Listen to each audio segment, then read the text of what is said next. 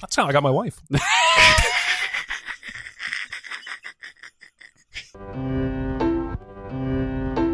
Welcome to Sincast, presented by CinemaSins.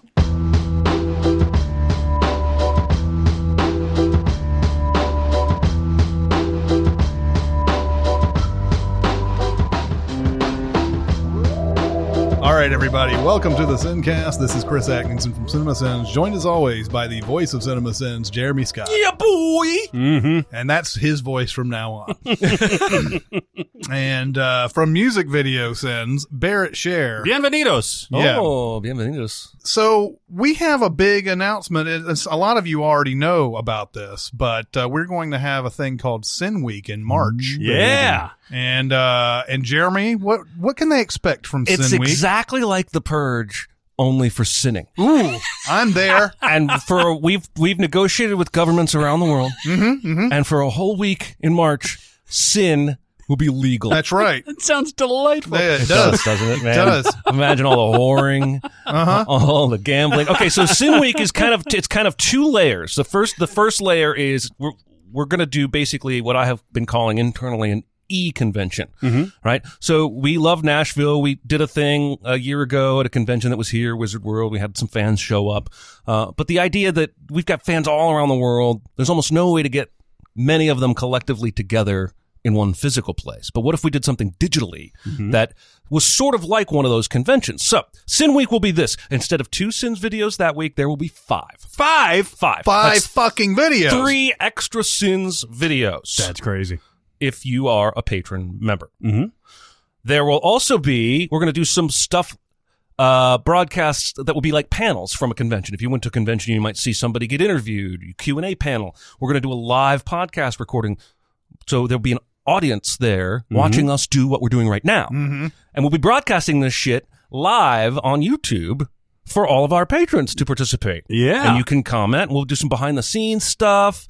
But there's also a new exclusive tier on the Patreon.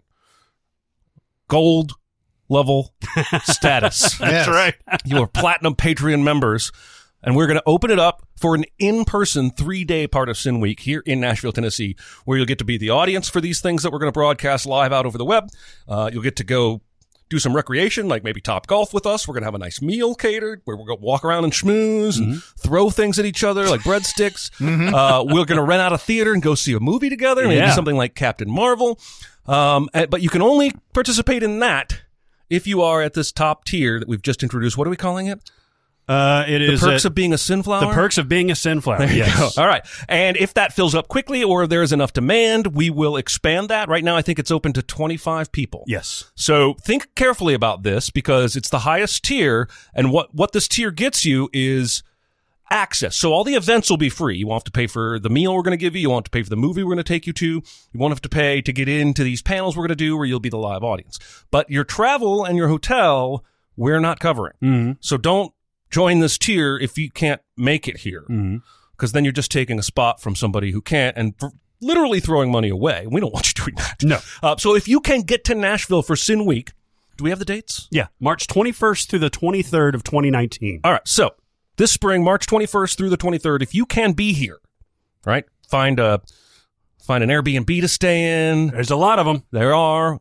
There's hotels out the wazoo. Prices are actually coming down on the hotels now because we finally have enough. And then we're going to have 3 days worth of events that we think will be really, really fun and special and intimate. And little known fact, Nashville is the geographical center of the United States. It really is. Suck it, Nebraska. It's the geographical center of the universe. Yeah, it is. It is. That's So- why it's booming so fast. That's right. So, there's no excuse. You can't say it's too far because it's exactly as far as anywhere else in the world.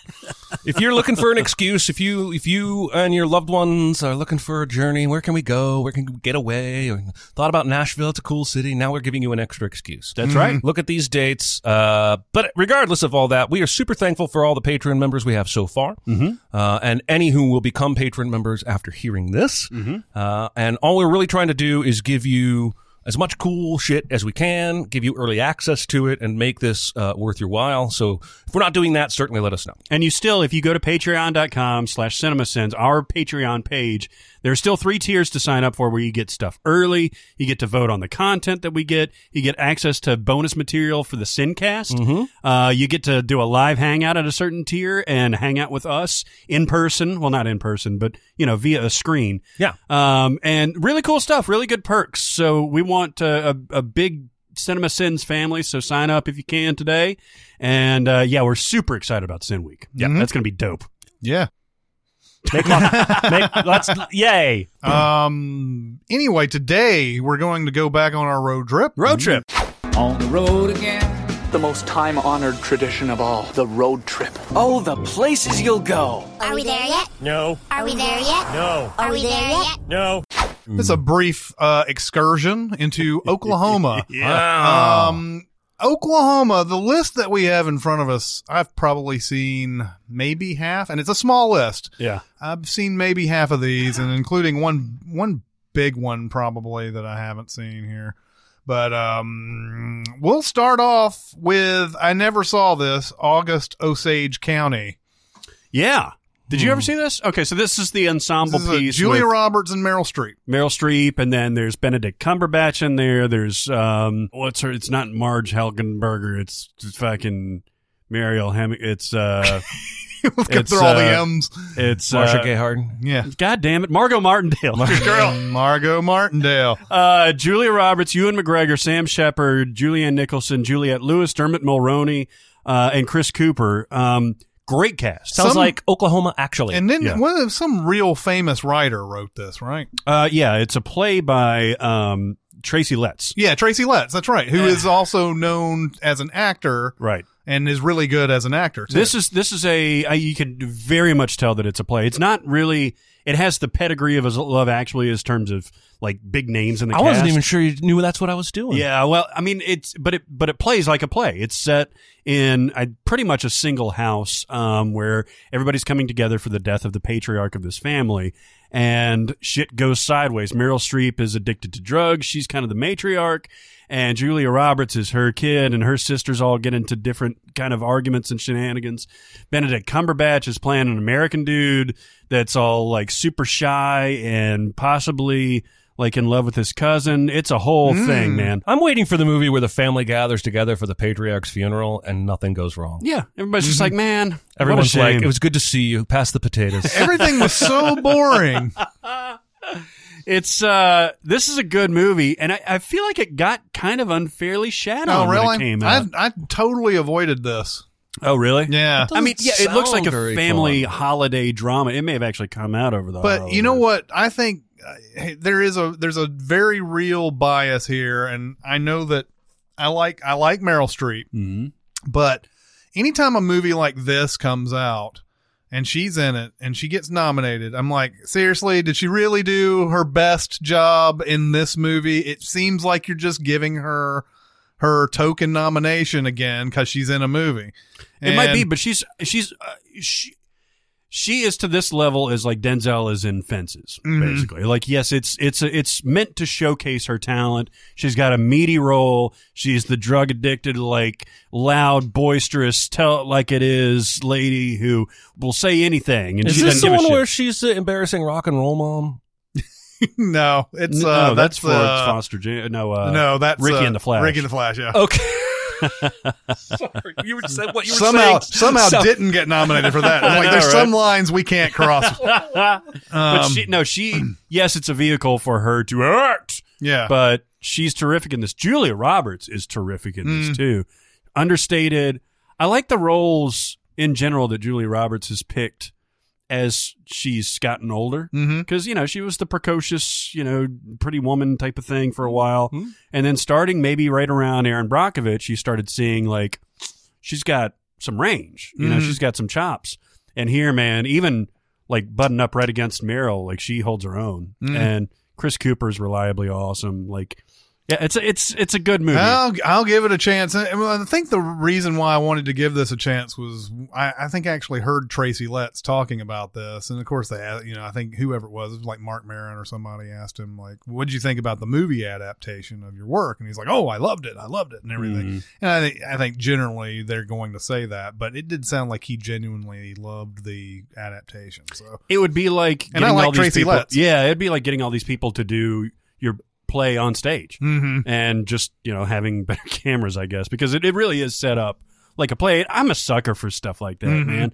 I'm a sucker for seeing a good movie adaptation of a play that you could see on stage when you see the movie. You know Did what I mean? you see that Anna Karenina that came out a few years ago? No, with Keira Knightley? Yeah, because I didn't see it either, but I read that they had some very inventive setup, and basically there's something about a stage play, the way they shot this, so that I think they shot it in a way that most movies aren't shot. Interesting. But I don't want to just say they shot it to look like a stage play. I think there's something where they made it like the movie is they're putting on a play of Anna Karenina or something like that. There's a wrinkle there. But anyway, I'm down with it. I should really just stop talking. That's part of the reason why I love like stuff like Rosencrantz and Guildenstern Are Dead is that it's essentially a play. It's just expanded into a universe to where you could see it on stage, but you'd experience more ethereally. That sitcom about like office workers in the DC universe, that should have worked. That should have worked hard. Like a Rosencrantz and Guildenstern kind of like all these superhero events are going on over here, but here's what the interns are doing. It should have worked in that regard. Yeah. But and it had Alan Tudyk too. Yeah. What was that called? I forget. Oh man, it was really, he was the boss, right? Yeah, he was like Bruce Wayne's cousin. It was Vanessa Hudgens was the the girl coming in there, it right? was called Legends of Tomorrow. No. Yeah. Absolutely. You just pissed off somebody so bad.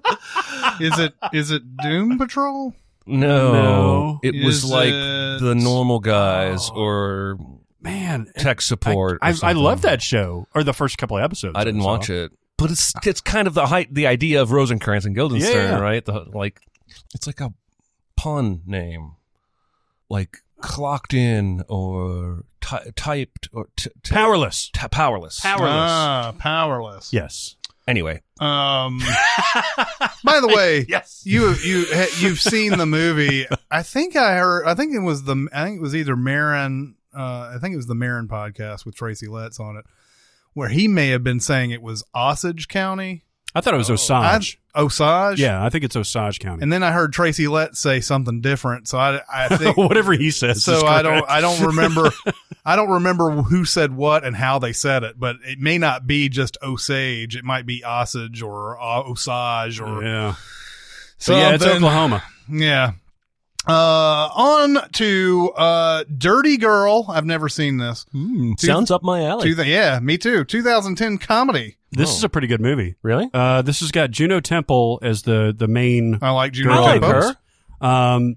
And it's this coming of age story where she runs away with her gay best friend who's being abused by his father, who's played, I think, by Dwight Yoakam. Tim McGraw is in this too. Mary Steenburgen, William H. Macy, Mila Jovovich, like a lot of Brian Bumgardner from The Office is in this. It's interesting. It's basically a coming of age story with a lot of wit and humor and that kind of thing. Not like up to the level of like a Edge of 17 or anything like that, but really good. Huh. Interesting. Then we have Far and Away. Oh. I didn't even remember this was this set This in is the Oklahoma? land rush. Yeah, so where they they come from run. Ireland, and Tom Cruise takes his shirt off and then goes Wait, he across. boxes. He's got a box first. Yeah, well, Pow, he's boxing his way from Boston. I'm gonna wreck all the it. way Yeah. to I Oklahoma. haven't seen this movie since 1992. Me neither. And if you would ask me where it was set, I'd be like, it was Ireland, or it was like, somewhere in like, colonial America or something like that. That's the centerpiece scene of the movie, right? Is them running through the dirt to grab their land. Well, that's the end of the movie. Yeah, exactly. That's the whole climax to where it's Thomas Gibson. And Eyes Wide Shut. that's right. Thomas precursor. Gibson and Tom Cruise have the exact same birthday, by the way. Do they really? They also look a whole lot alike, except Yeah, one's taller. which is the weird thing in Eyes Wide Shut Yeah. when he shows up, because he looks a lot like him, and then the girl who's seducing Tom Cruise looks kind of like Nicole Kidman. yeah. And like I feel like there's got to be some sort of mirror image thing going on there, but He's a rival guy from Ireland. And they are trying to get the land rush, the free land thing in Oklahoma. If you have a stake this is what, the early 1800s or something like that. If you have a stake of ownership, you could go out and plant that stake, and that's your land for however much there is, and it's free. That's how I got my wife.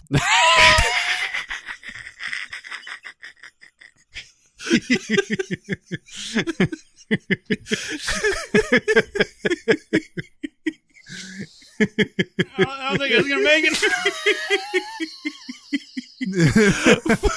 For what it's worth, I think she would really find that funny. dry land is not a myth. I've seen it. They say that in Far and Away, right? Totally. You know, With an Irish accent. So it's Ron Howard, it's John Williams doing the music. It's perfectly beautiful. Tom Cruise got ripped over the coals for his accent, his Irish accent. I don't think it's that bad. He's a bare knuckle boxer and all that stuff. I mean, that stuff is believable. The stuff between he and Nicole Kidman is believable too. The only problem is like they just get fucked every step of the way. Like they're penniless, so they come over to America. Then they get a few dollars. Then they get robbed. Then they go to another place. Then they get robbed and beaten. Then they get robbed. It's like a series of like, and the movie seems like it's 3 hours long. I don't know how long it is, but it's pretty and it's well done, and it certainly hasn't enjoyed like, you know, the successes as other Tom Cruise movies. I think more people watch Days of Thunder than they do Far and Away. Oh, I for was sure. going to say it's probably not even his best movie he made with Nicole Kidman. No, He made definitely not. What, 3? Yeah, Those Eyes Wide three? Shut, Cold Trickle, and Days of Thunder and and Far and Away. Yeah, Eyes Wide Shut was the last one, and good God, I can only imagine. I can only because I'm sure that's been widely speculated. They divorced like the next year Yeah. after that movie came out. Like, it makes you wonder how much of that movie affected them. Because Kubrick kept Nicole Kidman away from him during shooting, like when she was shooting that sex scene, the imagined sex scene. oh yeah, And so Cruise knew that she was like naked with some other dude, like for shooting for hours on end of this sex scene and everything, and like he was trying to get this whole like negative vibe going on. And that's everything. very Kubrickian. Man, Yeah. a lot of our best classic movie directors were manipulative assholes. Yeah. Yes, they were. Then we have Hang 'em High, a movie I should have seen and I haven't. This is a very good Clint Eastwood movie. He didn't direct this one. This was Ted Post that directed this one. 1968. He survives. It's got a lot to do with that second Buster Scruggs segment with Really? James Franco. Interesting. That's He my gets- least favorite. I can't wait to talk about this. But like he gets hung. There's a posse that either thinks he's a rustler or thinks he killed the rustler or something like that, and they hang him and they leave him for dead. And he somehow survives. A guy comes by and picks him up, very much like the Buster Scruggs thing. And he's got these rope burns on his neck the rest of the movie, and he becomes a marshal and he exacts revenge and all that stuff. This is one of those Clint Eastwood westerns that doesn't have any weirdness like the Outlaw Josie Wales. That's just like really well done, good story, well acted, good action, good stuff. Yeah. All right. Then there's the musical Oklahoma, which I have not seen either. I've seen Really? that. Oklahoma, Oklahoma, which was the inspiration for Uncle Fucker. Oh, really? Yes. That whole shut your fucking face, Uncle Fucker. Yeah. It's I Oklahoma. I did not know that. Yeah. You're a boner biting bastard. Oklahoma, Oklahoma. So yes. if I Say Santa Claus. yes, if I had heard that, I don't think I've ever heard that song. So if I had heard it, I would have known. But Oh, yeah. I just thought that was just on its own. But It's it just was- like how which they is ripped off funny. Les Mis Well, and that's all what I'm that. saying. It's funny. All the other songs are ripping off on something else. So like, it would only be natural that one does. Yeah. So what do you think about this movie? Oh, it's fine. It's fine. Yeah, it's got good musical numbers, and I don't remember much about the story. It's all about, Look, I'm immediately distrustful of any piece of entertainment that tries to make me like Oklahoma more. Yeah, I know. Same way. No, I would probably. I watched this in my youth back when Mom was showing me all the musicals. So Singing in the Rain and The Music Man and all of these. And so I saw it once. I mostly remember the songs, and I'm sure it's harmless. I'm sure it's fine. It's Rodgers and Hammerstein, man. You Probably really can't go wrong. Probably with a those cowboy guys. hat. There's probably a dance at some point, like Yes, a town dance, like in Back to the Future 3. Yes. Anyway, Yes. There's a Surrey. I think there's Fringe on top. That's right. That's not. I mean, that was like I only know that from When Harry Met Sally, because he goes into some Oklahoma in that movie. Then we have The Outsiders, the Francis Ford Coppola adaptation of S.E. Hinton's novel. And this has everybody who was anybody, Yeah, that's right. who was going to be anybody in the 80s, except for like Sean Penn or somebody like that. But it had, I know, and you could have told me that Sean Penn was in this, and I would believe you. Yeah. But you had, Tom Cruise is playing a minor role in this, but Patrick Swayze's in it, Ralph Macchio, C. Thomas Howell, Matt Dillon is I was the gonna say other. Dillon's big in one. Matt Dillon, Diane Lane is in this. I believe this is a movie that everybody who was like a young actor around this age. Yeah, I'll run it down for you. So, yeah, we mentioned C. Thomas Howell, Matt Dillon, Ralph Macchio, Patrick Swayze, Rob Lowe, Emilio Estevez, Tom Cruise, Diane Lane, Leif Garrett. Oh, yeah. And fucking Tom Waits is in this, too. Yeah. There was, I think every actor of some certain age, 18 to 22, tried out for this movie. And everybody who was in the movie tried out as other people, as other characters. So like, you had Swayze going for like, tried out for 3 different roles, or Ralph Macchio tried out for a bunch of roles and everything. This is, basically what it's, you wouldn't say greasers, I guess. They are greasers. I guess they are. Are they greasers? Mm-hmm. Against the rich kids, essentially. And It's like West Side Story without the music. yeah, It is. And at some point, was it? Is it one of the greasers kills one of those guys, and then they have to go? I think it's Ralph Macchio and C. Thomas Howell go on the run, and then they're like hiding out for a while. And so yeah, that's basically the story of The Outsider. And they end up saving like a church or a house full of kids or something like that. Mm-hmm. And that's where Ralph Macchio, what is his character's name? Ralph Macchio is Pony Johnny. Boy? No, Pony Boy is C. Thomas. I took a shot. But yeah, so like they become like these folk heroes and everything, but they still have this dispute with the socks and all that stuff, and it's the greasers and the socks, and then Ralph Macchio is laid up in the hospital with all these like 3rd-degree burns and everything. He says it's not worth it. It's not worth all the pain and all that shit. And that's where you get C. Thomas coming in there and saying, we won this fight and everything. Is like, I don't care about that. And on his dying words, he says, "Stay golden, Pony Boy. Stay golden." And then in the next room, Dennis Hopper is listening to the game on the radio, and he gets all excited when they start running the picket fence. Yeah. This was a book. I read this book in middle school. Did you really? One of the reasons I think so many actors went out for this movie was that I think I was on the tail end of about 30 years of everybody being forced to read this book in school. And so it became this piece of literature that was like a touchstone for 2 or 3 generations. And so these kids probably weren't that much older than me when they made this movie. I remember liking the book. I saw the movie once. I remember thinking it was okay. I don't remember anything about either one of them, really. Knives. Yep. Leather jackets. Yep. Can't really relate. Yeah. Ponies. It's Ponies. it's a class warfare. Yep. Basically, what it comes down to. Is it socks or is it soch? Like it's an abbreviation of social or socialite. Yeah, right? something like that. So aren't they called soches or are they called socks? I can't remember. I think they were soches.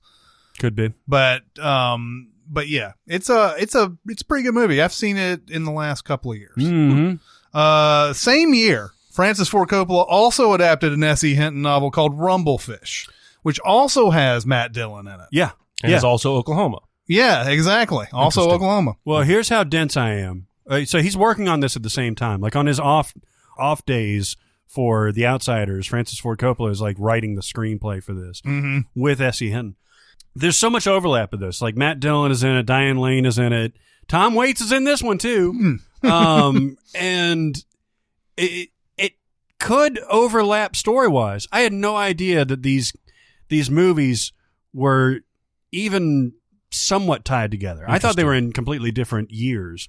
But looking at this, because I've seen both of them and I liked both of them, but they seem different in tone because one is more about like the family with Mickey Rourke and Matt Dillon and all that stuff. And it's about gangs, but it's a whole different, like almost rural gang type of culture. I've never seen it. The Outsiders came out in March of 1983, and this one came out in October of 1993.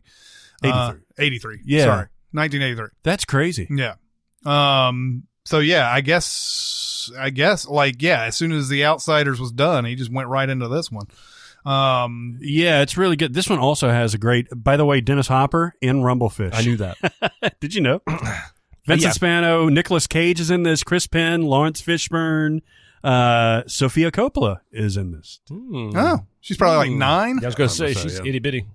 Then we have the biggest movie out of this whole thing is Twister. Yeah. Twister. Yeah. So Yeah. So Sure this was is fun. this whole plot is a bunch of tornado chasers trying to find the best way to predict tornadoes by chasing tornadoes and throwing in some sort of digital balls that will give them information about the rotation and all sort of stuff. I don't know how, really. That eventually You got to get it right up in the hole, though. You do. You got to punch it right up in there. There's a lot of that. You can't just you know tangentially. It's like Independence Day. Gotta Where you got to fly up. Gotta right give in it the hole. foreplay. You got to tickle the taint. Yeah, exactly. Tickle the taint is the most important thing. But like, this movie's somewhat, it's somewhat a landmark type of film though, because this was the first, I don't know, this trailer was different from any trailer I've ever seen. It's one of the best trailers I've ever seen. So good that they didn't even use some of the footage. Yeah. It was a bunch, they'd show the footage and it would go to black. Yeah. And you just hear sound, and then it would just it'd come back up, and there'd be more sound, and it'd go back to black and everything. And it really got people really excited about watching this. Twister is the movie that I always cite as the one that started the summer season in May. This was where we first started seeing summer movies kicking off, not Memorial Day, but now early May was getting the summer treatment. It used to be they waited until Memorial Day, but Twister came out on, I believe it was actually maybe the week before, maybe not the first week, but the second week of May. 17th. And so it's the first time to sort of eschew Memorial Day as the beginning of the summer. Then we started seeing that a lot. Like The Mummy came out in early May, I believe. And now we see it now that first week in May is so coveted that all the Marvel stuff is coming out on those days. But is that when Avengers 4 is going to come out? Yes. First week of May. In fact, I think I looked at this a couple years ago. Marvel has the first week in May tied up with Marvel movies until at least 2020. Wow. And then I think I haven't looked since. I'm sure they have a 2021 and a 2022 now. Twister, the movie, is not good. I would agree. I guess it's got some fun in it. Oh, it's definitely got some fun. Yeah, it's got some fun in it. And yeah, once you're really not taking it seriously, you can get in on the Bill Paxton performance and the that is. I think we're going in. Joe, it's not going to bring him back, Joe. Oh man, his performance was like nails on a chalkboard. The for him. funniest fucking thing in this movie to me is they're sitting there talking about the levels of tornadoes, all right? So they're saying level 1, and level 2, blow your hair back, and then level 3, oh yeah. But they're joking about level 1, 2, 3, and 4. And then Jamie Gertz, poor Jamie Gertz. She never did nothing wrong. That's right. She goes, what about a level 5? And it turns into a funeral. We don't talk about level 5 in here. That's the one that killed Helen Hunt's dad. They're sitting there just joking, uproarious about the level 4 that probably also killed people. But once the level 5 comes in, Cap it right there, 4. yeah, exactly. No, Bill Paxton should have like turned and been like, "Don't mention the level 5. I'll tell you about the level 5 later in private." Oh, it's true. Oh man, It's for the time though. What awesome effects, yeah. You have Philip Seymour Hoffman in there, Jeremy Davies. Yeah, and now when I saw Philip Seymour Hoffman back in 1996, I did not think, "Oh, there's Philip Seymour Hoffman." No, it was 'cause more he's like, acting- "Here's this." Always have one of these guys in these movies like this, like, "Oh, he's the cut up, he's the fat guy or whatever." He was the same thing in Son of a Woman. Like he was that guy. You didn't think that he had all of this ability. I behind him. remember this movie as the movie where I went, "Oh, it's the Aaron Burr Got Milk guy." yeah. Do you remember that Got Milk commercial where the guy had a mouthful and couldn't answer the trivia question, who killed Alexander Hamilton in Not a duel? Philip Seymour Hoffman, the other. Sorry, yeah, the skinnier looking guy with big eyes. He's the Aaron Burr. Yeah. Remember that Got Milk commercial? Yeah. He's in Twister in like a speaking role. He's one of the gang. It's like the guy who plays Sheldon. What's his name? Yeah, I know who you're talking about. Joey Slotnick. Is that it? No. Oh well, in Twister, yeah, I think that's what. But the guy who plays Sheldon. What is his name? Alan. Not Alan Parsons. Jim Parsons. Jim Parsons. I was about to say Alan Parsons. Alan Parsons Project. Time flowing like a river. No, Jim Parsons Is that was. some Alan Parsons? Yeah. I don't know any Alan Parsons. Why would you? I know them because I did listen to some albums. But no, Jim Parsons was in a gum commercial.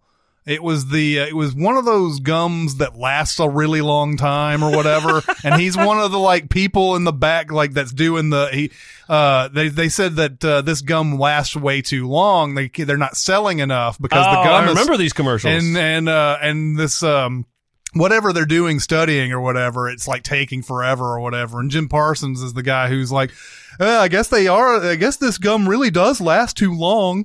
And that's pretty much how that commercial went. But then he was on Big Bang Theory, and that's what everybody knows. Aaron Burr. Now. Aaron Burr. We just went through, we like people listening to this are mixing up 3 actors: Philip Seymour Hoffman, Jim Parsons, and Joey Slotnick. Yes. I don't even think Joey Slotnick is the guy I'm talking about. Joey Slotnick. I think so. No, He's got the big eyes and the No, Joey Slotnick was on a sitcom with Brooke Shields. He was on that, I think. He was on that. You remember what I'm talking about? Yes. Desperately Seeking Susan. The guy you're talking about is Sean Whalen. Thank you. Joey Slotnick is in. Yeah, I remember him in it because he's a character actor that's been in a million things. He doesn't have very many lines in the movie. But Sean Whalen is the guy that. Aaron Burr. Hey, Todd Field is in it too. He's the Nick Nightingale in Eyes Wide Shut. Oh, there you go. And he directed In the Bedroom. Yeah. Weird career. What a weird career is. Yep. It's ridiculous. Then next, one of my favorite comedies of all time, UHF. This movie is as dumb as it fucking gets. But man, are there so many great moments in it. Weird Al Yankovic, in a starring role. Was he famous already from the music stuff? Yes. Okay, that's what I thought. He had already done, I believe, in fact, he had already, Fat was a big thing. I think he had done, this came out in 88, so maybe he hadn't done the Even Worse album yet. This is 89, so I think Even Worse came out before then. Okay. I'm not sure if, it may have come out just before this. So he had a pretty good, well-known career, musical career at this point. And he was in The Naked Gun briefly, coming off the plane. Like, they're not here for you, Frank. Weird Al Yankovic's on the plane. Isn't there waving to everybody with lays on his neck? And, the movie is about, a guy, like I think his uncle wins a UHF station at a poker game. Mm-hmm. and he doesn't know what to do with it. And his wife convinces him to give it to Weird Al Yankovic's character to run. And it's this, terrible UHF station, has no real original programming on it or anything. But they start coming out with a couple of shows that obviously don't really connect whatsoever. And they try to do this. He tries to do this like Pee-wee's Playhouse or like Krusty the Clown or whatever you want to call it type of show that's on there for kids. And the kids aren't having any fun. And the station's about to go kaput. And he basically just gives Michael Richards, who's playing a janitor in this movie, free reign to just do whatever he wants to do on the show. So he goes to a bar to drink all his miseries away. And somehow, in the time that he's walked from there to the bar, this show is a huge hit. Stanley Spadowski's Playhouse becomes a thing. And because Stanley Spadowski, as embodied by Michael Richards, is absolutely super fun. He's very kid friendly and everything, and he becomes awesome. So that show becomes a big hit, and based on that big hit, they start coming out with a bunch of other stupid shit that somehow, I guess, become hits. They become such hits that they're number one in the market. There's the shittiest things ever they come up with. Bowling for burgers and fun with dirt. There's an extended musical parody of Dire Straits' Money for Nothing, based on the Beverly Hillbillies in this. It's really funny. The whole thing is think of the Dire Straits' Money for Nothing and then put in the Beverly Hillbillies lyrics, basically. And it's really good. But yeah, it's a movie I'm not going to recommend. I'm recommending UHF. I haven't seen it in forever. UHF, I loved it though. UHF is dumb as fuck. Yeah. But and especially at the beginning, it's kind of grating at the beginning, but once they get into the stupidity of this movie, it's fun. Yeah. It's a really fun. There's a lot of weird movie parodies in this, like Gandhi 2. There's a Conan the Librarian. There's a Rambo spoof that's really good. Oh in yeah, this. that's right. Yeah. Because there's a point in the Rambo spoof where the guy's shooting at him, and he's 5 feet away, and Weird Al Yankovic, who's playing Rambo, is just standing there. You find out that he swallowed all the bullets, and then he shoots the bullets with his mouth, and kills the guy. Oh man, I can't recommend UHF highly enough. Weird Al Yankovic is so fucking smart. It's amazing how smart this guy is, and absurdly talented. He can do anything. Yeah. Super nice guy too. I think we've talked about that before though. He's always asked permission of the artists whose song he spoofs before he makes it. Yeah. It was one I think I brought up in a previous podcast where he didn't get permission, but Yeah, he it didn't was get the, denied. It was that Coolio Dangerous Minds song. Right. Yeah. Anyway, he's a nice guy. But then they said that California is the place that you want to be. Then we have Where the Red Fern Grows. I am not sure if I've ever seen a movie adaptation of this. I've read this book twice. Oh, it's oh my God. It is rough. What are we talking about? Where the Red Fern Grows. Oh, I've never read it, never seen it. Okay, so Where the Red Fern Grows is about a guy, a poor kid in Tennessee. In Oklahoma. Is it Oklahoma? Yeah. Oh, it is. We're doing Oklahoma. But I thought, yeah, he's obsessed with no, coon hunting. is it Tennessee Blue Tick Hounds? Is that what it is? Maybe so. Tennessee Blue Tick Hounds. It's a blue tick pup. I don't know if they're called Tennessee blue tick, but they're blue tick coon hounds. There was some Tennessee connection. Anyway, yes, we are doing Oklahoma. Sorry, Oklahoma. Sorry. So sorry. It's about a poor kid who wants to go and do I guess competitive hunting. Mm-hmm. And what he really needs is really good bloodhounds who can track the game and everything. And I can't remember how he gets the two puppies that he ends up getting. I don't know, but they end up being the best fucking dogs ever. If you know any story involving dogs, you know this doesn't end well. No. No. It ends. You think it ends badly, and then it ends even badlier. Yes. It is not for it's not for your inner animal lover to And yet, we all read this book, or at least you and I probably read it when I was probably in like 7th grade or something like that. Young Well, when did you watch Old Yeller? They were doing that shit to you. Oh yeah, I was like and in 7.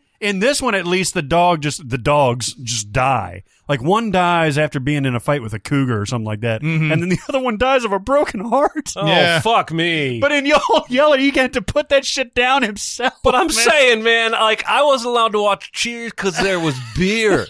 But I had to watch Old Yeller. Come on. Yep. Oh my god. In the book, do both of them attack the cougar or the mountain lion or whatever? Is it both of them? They're both trying to I don't know. protect him, Right, and they do. Yeah, and of course they die. they die in the process and everything. Fucking dogs. Spoiler alert.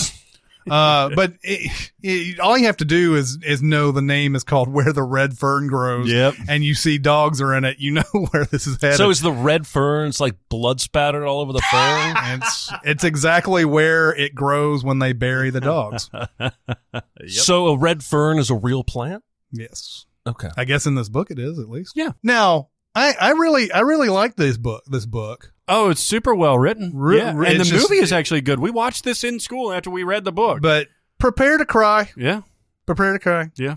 Was it Wilson Rawls who wrote the book? Wilson Rolls. Yeah. Yeah, They I can killed the still see doggies. that on the cover too. Yeah. to cry. All right. So now we're going to go down this list that I, up until last week, did not know it was Barrett hadn't seen them yet movie. I just really looked at that heading as like, I just skipped that heading every time. I just thought they were just movies that, maybe, I don't know. I didn't read the fucking heading. I don't have time to read your goddamn emails. Ah. Just like skimming over this shit. I've got too much shit to do. Bringing Up Bobby, I've never seen this. Apparently, Famke Janssen, I'm going to say Janssen this time, directed. She directed it. Have you seen this? May be like right up your alley. Which one is it? Bringing Up Bobby. It's a 2011 drama. It's directed by Famke Janssen and has Mila Jovovich, Bill Pullman, Rory Cochrane, Marcia Cross. Premiered at the Nashville Film Festival. Oh, It wow. looks like something that, like Mila Jovovich is a mom that is single mom trying to raise her son. She gets in trouble, so it goes over to Bill Pullman and his wife and that kind of thing. It does sound like something that I would watch, but no, I haven't seen this. Yeah. Then there is Bug, which is a William Friedkin directed. Hang on. I'm sorry. What? For the soundtrack of Bringing Up Bobby, the Flaming Lips recorded a version of Amazing Grace in Ukrainian. The fuck? I don't Well, know. she is Dutch. That's right. That's correct. What the fuck? Well, I'm sorry. Well, what do you expect? They're Canadian. Okay. So the original film score was Junkie XL. The soundtrack includes a cover version of Proud Mary sung by Mila Jovovich in Ukrainian. Oh, wow. What a weird Is fucking she thing. Ukrainian? Oh, I thought she was Russian, but maybe so. You mean they're right next to each other? They sure are. That's the whole thing. She is American. Well, she was born in Ukraine, so fuck Okay. you, Wikipedia, American actress. Yankopedia. You don't say Ukraine is weak. Anyway, yeah, so that's wild. I may have to check that out, actually. Yeah, maybe so. Anyway, go. Then we have Bug, which is a William Friedkin directed movie with Michael Shannon and Ashley Judd in it. Seen it. Yeah, and it's fucking crazy. It's pretty fucked up. Is it good? So these couple like gets into a motel room and some early signs indicate that at least I think Ashley Judd thinks that she's being eaten by this like parasitic bug of some sort. We can't see the bug, but her paranoia starts to infect Michael Shannon. And so by the end of this movie, they're both like just they both swear that there's like, a bug that is eating them alive and they're going crazy. Doesn't Harry Connick Jr. show up in this? Yeah, he's like, I think Michael Shannon and her only meet at the beginning of this movie, and Harry Connick is like her abusive boyfriend or something. Okay. But I watched it, kind of regretted it. Not so much, like it didn't make me puke or anything, but it was just like, creepy, gross, don't really understand Is it kind of gross? Well, they cut themselves open. And stuff. They think there's bugs in their skin, and they're trying to prove it. Imagine what imagery a movie like that will show you. Mm-hmm. I mean, take away the fact that it's got Ashley Judd, Michael Shannon, and Harry Connick Jr. in it, and think more like, dirty, grimy. No, that's the reason I haven't seen this that movie. Christina Aguilera dirty video. Think that. Yeah. Screenplay was written by Tracy Letts, by the way. Yeah, I was about to say this was based on a play. Oh, really? Yeah. No shit. Interesting. Yeah. And I was about to say I think this might be another Tracy Yeah, Letts. man. Wow. Is Tom Waits in it too? Yeah, probably is. But it's one of those things you never know. I mean, I think you do know that there is no bug, but they think there is, and they go absolutely insane. Do you like it?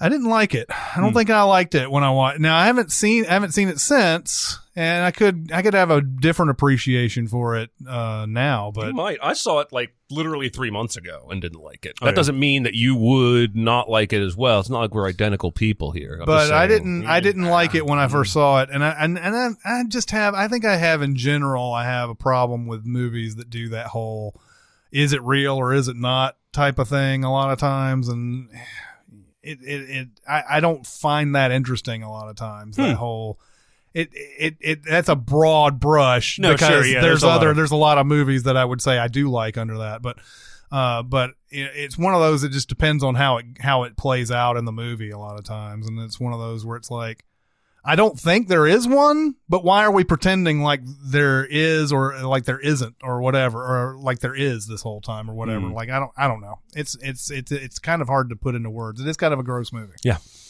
Like the non-dream vision parts of Sucker Punch. Mm-hmm. Right. Oh, okay. Oh. Yeah.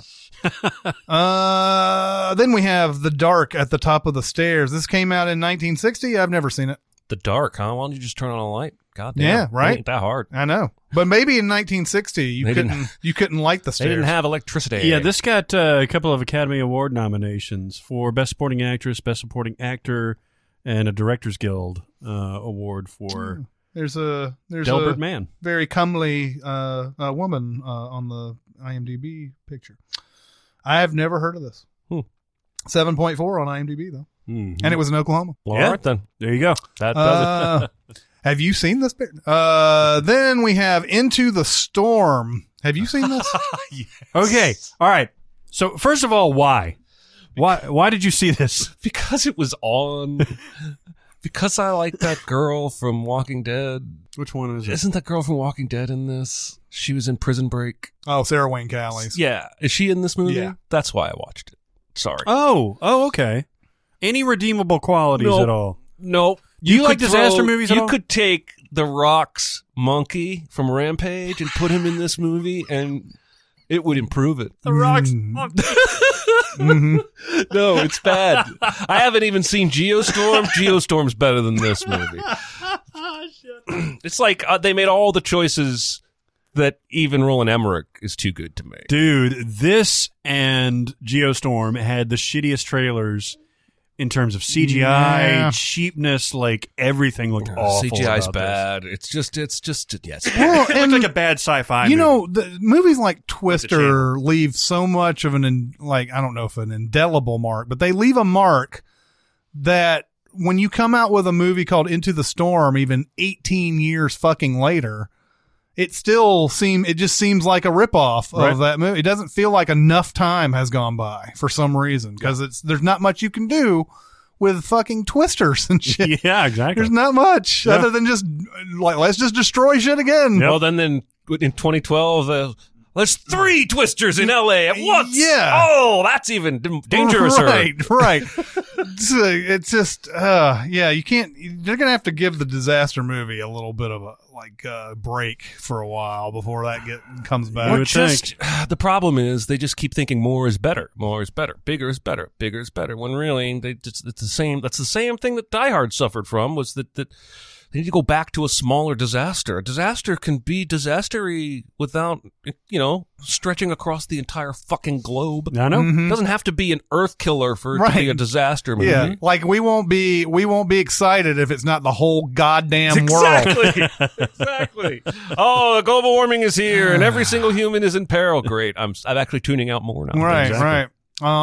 Then we have Leaves of Grass. Is that based on Walt Whitman? No, it is. This is a stoner How do you movie. call something Leaves of Grass? It's a stoner movie, right? Have you ever heard of this? No. Okay, I don't think it is. Is it a may stoner be. movie? Yes, it is, actually. Rival marijuana dealers. Okay, so this is directed by Tim Blake Nelson and written by Tim Blake I Nelson. fucking saw this movie like 2 weeks ago. It's Edward Norton in 2 roles.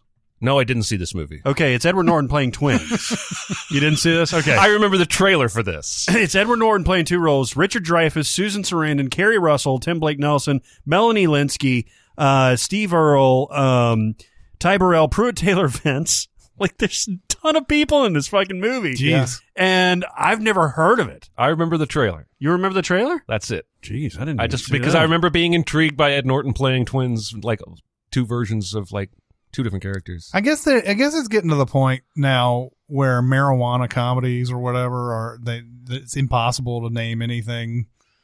Yeah, that's true. Without, everything's been done now. Mm-hmm. So now we're going to go and just take Walt Whitman's fucking book. And just Leaves of Grass. What is he talking about there? Whitman. The next stoner comedy starring Dave Chappelle will be called How Green Was My Valley. Yes. Yeah, exactly. Exactly right. Then we have Silkwood. This is a Mike Nichols movie directing Meryl Streep about the dangers of nuclear waste and everything. Really good movie. This is sort of based on a true story. Workers who are exposed to like awful levels of radiation and everything, and don't have any laws to protect them and everything. And Meryl Streep is the person who's trying to get better regulations at the plant. The actual person was killed. There was never any, I don't know if there was ever any investigation into it being a murder or anything like that. And the movie does that careful thing at the end where it says there was no evidence that this was a murder or whatever like that. And we don't want to accuse anybody of murder, but the movie pretty much says I think she was run off the road or the car crashed into her or something like that. But it's one of those. It's one of those type of movies. Someone wants to get better regulations out of thing. We've seen a bunch of these type of movies. Silkwood is very good. That's a heavy hitter right there. Heavy hitters. Mike Nichols and Meryl Streep and there's some other people who Kurt Russell is in Kurt there. Russell, and yeah. Cher. Yeah. I got to tell you, I'm kind of not happy about Cher because Cher can just drop in to anything and be fucking awesome. Like, I think she got nominated. She got nominated for this. And she got nominated for Moonstruck later on. Like, she can just, I'm just going to act. And she does it, like, at the top of everything. And then, I want to sing by myself. Oh, no, I want to sing with Sonny. Or, like, and then she fucking kills everything. And not just to get nominated for New Moonstruck, she won for Moonstruck. Oh, that's right, yeah. Craig T. Nelson is in this. I want to wear a thong on stage with Turn Back in Time and big hair. And I'm going to be copied by drag queens for years to come. Fucking Cher. It's not a nuclear plant. It's a plutonium processing plant. It's the same sort of deal. Radiation is the big issue and everything. But it's really good. It's one of the. I wouldn't have expected to like this movie. And every time I do have this Meryl Streep bias where I'm like, she's not in anything that I like. I don't like Deer Hunter. I don't like there's a lot of like million of movies that. But this one always comes up. I'm like, oh yeah, I really like this one. The cover of the video cover of Silkwood is basically her final days. Yeah. She's like looking in the rearview mirror. I would recommend Silkwood. I got to check that out. Then there is Thunderstruck. No. Not based on anything AC/DC, huh? You seen this? No. Okay, so it's Kevin Durant. Okay. As when he's with the Oklahoma City Thunder. Right. And there's a kid who tries to hit a half-court shot or something like that, but in the process, he sucks in Kevin Durant's powers, his basketball powers. Oh, Jesus Christ. How does this happen? I don't know. Is there like an electrical, like, is there like a voodoo? like, But then lightning Kevin- strike him? But then Kevin Durant starts being shitty as a basketball player. And so, like, and the kid, like, makes his middle school team and shit like that, and he's, like, doing behind the back passes. And then, so they have to arrange where he and Kevin Durant do a swip swap thing, and Did you see this recently? Because this is under your not seen list. No. I've just read about it. Oh, And okay. I've seen probably clips here and there from it. It's It has to be struck by lightning or something. You can't really be thunderstruck, but you can be struck by lightning for sure. And but I don't know how you're struck by lightning while inside. I tell you what, man, these basketball players. So you got Shaquille O'Neal's done at least 2 movies, right? Yep. LeBron James has done Trainwreck, and he's probably been Shaquille's done at least 3 because he did Kazam. right. He did Blue Chips. Oh, and he did Steel. He did Steel. Oh, okay. And then you've got Uncle Drew that just came out. Yep. You've got Space Jam. You got Thunderstruck. Like there's Eddie. There's fucking Yeah. Forget Paris. Like there's always going to be some sort of He got game. game, some sort of like NBA Hollywood overlap, Yeah. and then you get shit like this, man. It's just And that's why ridiculous. they're expecting a Space Jam with LeBron James. Yeah. Oh, they announced that shit. Yep. Yeah. So, that's coming out. Yeah. Sign me up. Too Young to Die? 1990. Is there a question mark? Yeah. Yes, there is. I TV appreciate movie that. with Juliette Lewis and Brad Pitt, who were in a movie called California with a K That's that right. came out in 1993. But they were in this 3 years prior. Yeah, have you seen this? I have not. Yeah, well, I think they were too young to die, to be honest with Were you. they? Yeah, they probably were. I mean, I'm answering the question.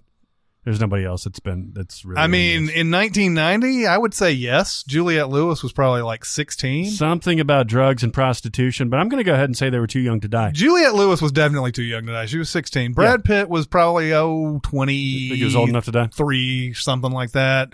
He's just on the cusp of being like old enough to die. I'll tell you what, that California movie, I like that movie. Yeah. I saw it come on the other day. I was Really? watching pieces of it. I hadn't seen it forever. since it came You know who's out. great in that movie? Ensign Rowe. What? Michelle Forbes. Oh, She was Ensign Rowe on Star Okay. Trek The Next Generation. All right. I was sitting there going, oh yeah, I don't know that one. Sorry, I can't catch your reference. Ensign? I had a Michelle Forbes thing for about a hot minute. Oh, I like Michelle Forbes a lot. Swimming with Sharks, man. Yeah. Oh, yeah. Oh, yeah. Then we have, this is rounding us out, Where the Heart Is. This is the Natalie Portman pregnant, gives birth in a Walmart baby. movie. Yeah. And Ashley Judd is in this, and I think Susan Sarandon. And Yes, Dr. Channing. Ben Foster? Not Ben Foster. Ben Forbes. Ben something with an F. Ben British Ben. There's no Sally Field, I think, is who you're thinking about, not Susan Sarandon. Oh, yeah, because there's another movie that Ashley Judd and Susan Sarandon are in, and it came out around the same time. And what was that that's called? Anywhere But Here. Anywhere But Here. They were about the same movie, except Natalie Portman's not pregnant and gives birth in a Walmart. Yeah, basically. Um, You Dr. could do a Channing- double feature of those two movies and not know which was which when you were done. Joan Cusack, James Frain, Dylan Bruno, Keith David. That's funny. Sally Field. I don't see any Bens. Rufus? you might be thinking of Anywhere But Here as well. There's like a library dude, book guy. Let me look at this. Hang on. Go back to the cast, goddammit. Forney, James Frain. See, I told you. Forney? So that was the guy I was thinking of, was either a Ben or a Rufus. Yeah, so I was wrong. yeah, Anywhere But Here had Natalie Portman and Susan Sarandon. Mother and Daughter Search for Success in Beverly Hills. And then then Where the Heart Is came out like, was it months later? It was the same goddamn year. It was, one was 99 and the other was 2000, but I think they were very close. Like, so Where the Heart Is was 2000, April 2000, and then, Anywhere But Here, November 99. Oh, and I believe they had posters that were similar too, had same color palette and everything. So like I've gotten those movies confused forever. I'm even surprised that I got the plot right of Where the Heart Is, because they're so similar. Wow. But anyway, I don't remember much about that movie. I saw it. I think, giving birth on the Walmart floor is That's about good it. enough. Yeah. Yeah. Well, and that was the movie. That happened in real life. Like a girl ended up in a Walmart in real life, probably in Oklahoma, gave birth, and they found out like the next day the next week she'd been living there or whatever. It was, hey, let's make a movie out of that. Oh yeah, I forgot about that. She like waits until the store closes and then gets like food and shit. Yeah, she's like walking all around. There's actually a pretty funny sequence where she wakes up before the employees get there, and she like puts the alarm clock back in its packaging and puts it back on the shelf and basically tears down her living space. Yeah. And then Jennifer Connelly and Frank Whaley start skating around in the store, and Frank Whaley falls in love with Jennifer Connelly. That's the greatest. All right, so that does it for Oklahoma. Yeah. There's a few good ones in there. Mm-hmm. What would be my favorite out of this? It's either Silkwood, The Outsiders, or UHF. Yeah, I need to watch UHF again. I would encourage people to watch August Osage or Osage County. I think that's a. I may have to watch that. It's got some comedic elements to it. It's got some dramatic elements. It's got terrific acting. Just add it to the 500 or so that I've been told that I need to see. That's right. Like last week we were talking about Take Shelter, and it was like a movie that I was like, yeah, no, we need to see this or whatever. And of course, somebody came on and like, you gotta watch Take Shelter, man. This is a great movie, and it's about mental health and everything. It's got Michael Shannon in it. Oh, with Jessica Chastain. Yeah. So I will watch it. I'll watch it at some point. Get off my back! Yeah, they took my uterus. That's right.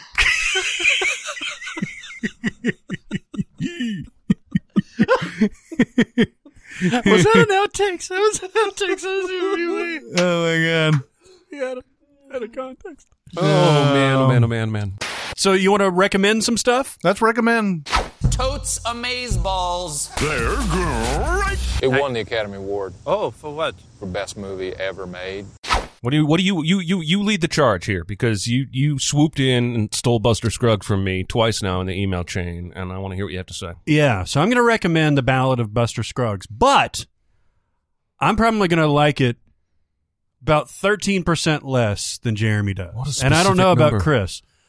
Because this movie isn't a movie necessarily. It's an anthology, essentially.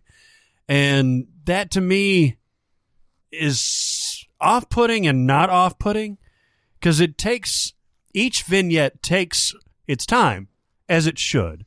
And sometimes it's such a jarring stop-start that it takes me a bit to just mentally get back into that frame of mind, or get into this new frame of mind. Not to say that that's to the detriment of the movie. It's exactly how they set that up. But there are some that are super short, or maybe there was one or two that's super short, and then there are some that seem like they're interminable. And there's some that I think go on too long, that are a little too self-indulgent. But overall, I think I love this movie, if for nothing else other than how fucking beautiful it is. It is gorgeous. God. It is gorgeous. I was certain that it was Deakins again, because that's who the Coen brothers use all the time. But they used a guy named Bruno Del Bonnell, who did Inside Llewyn Davis for them. Oh yeah, but he's also more known for Amelie, and he's did Along Came a Spider. Very long, and yes, Along Came a Spider. Let's bring that fucking movie up again. A Very Long Engagement, and Across the Universe. Oh wow, he's done those. So I thought for sure watching this movie it was Deakins, but this guy is obviously really good too. Yeah, where the most Deakins-esque. Is that a thing? Yeah, sure. That it gets for me is that old Prospect of the Tom Waits one. Absolutely. There are shots in there where it feels fucking fake. Yeah, like it's exactly. so pretty. Yeah. It feels fake. What did you think overall? I really liked it. I know what Barrett is saying here. I don't think I disliked any of the stories. I love the Tim Blake Nelson thing at the beginning. Yes. Started off with a fucking bang. Yes. No pun intended. Like, Well, yeah. started off beautifully. Yeah. The Tim Blake Nelson thing is good. I really liked the Zoe Kazan story that happens like towards the end where they're going on the wagon train to Oregon, basically the Oregon Trail.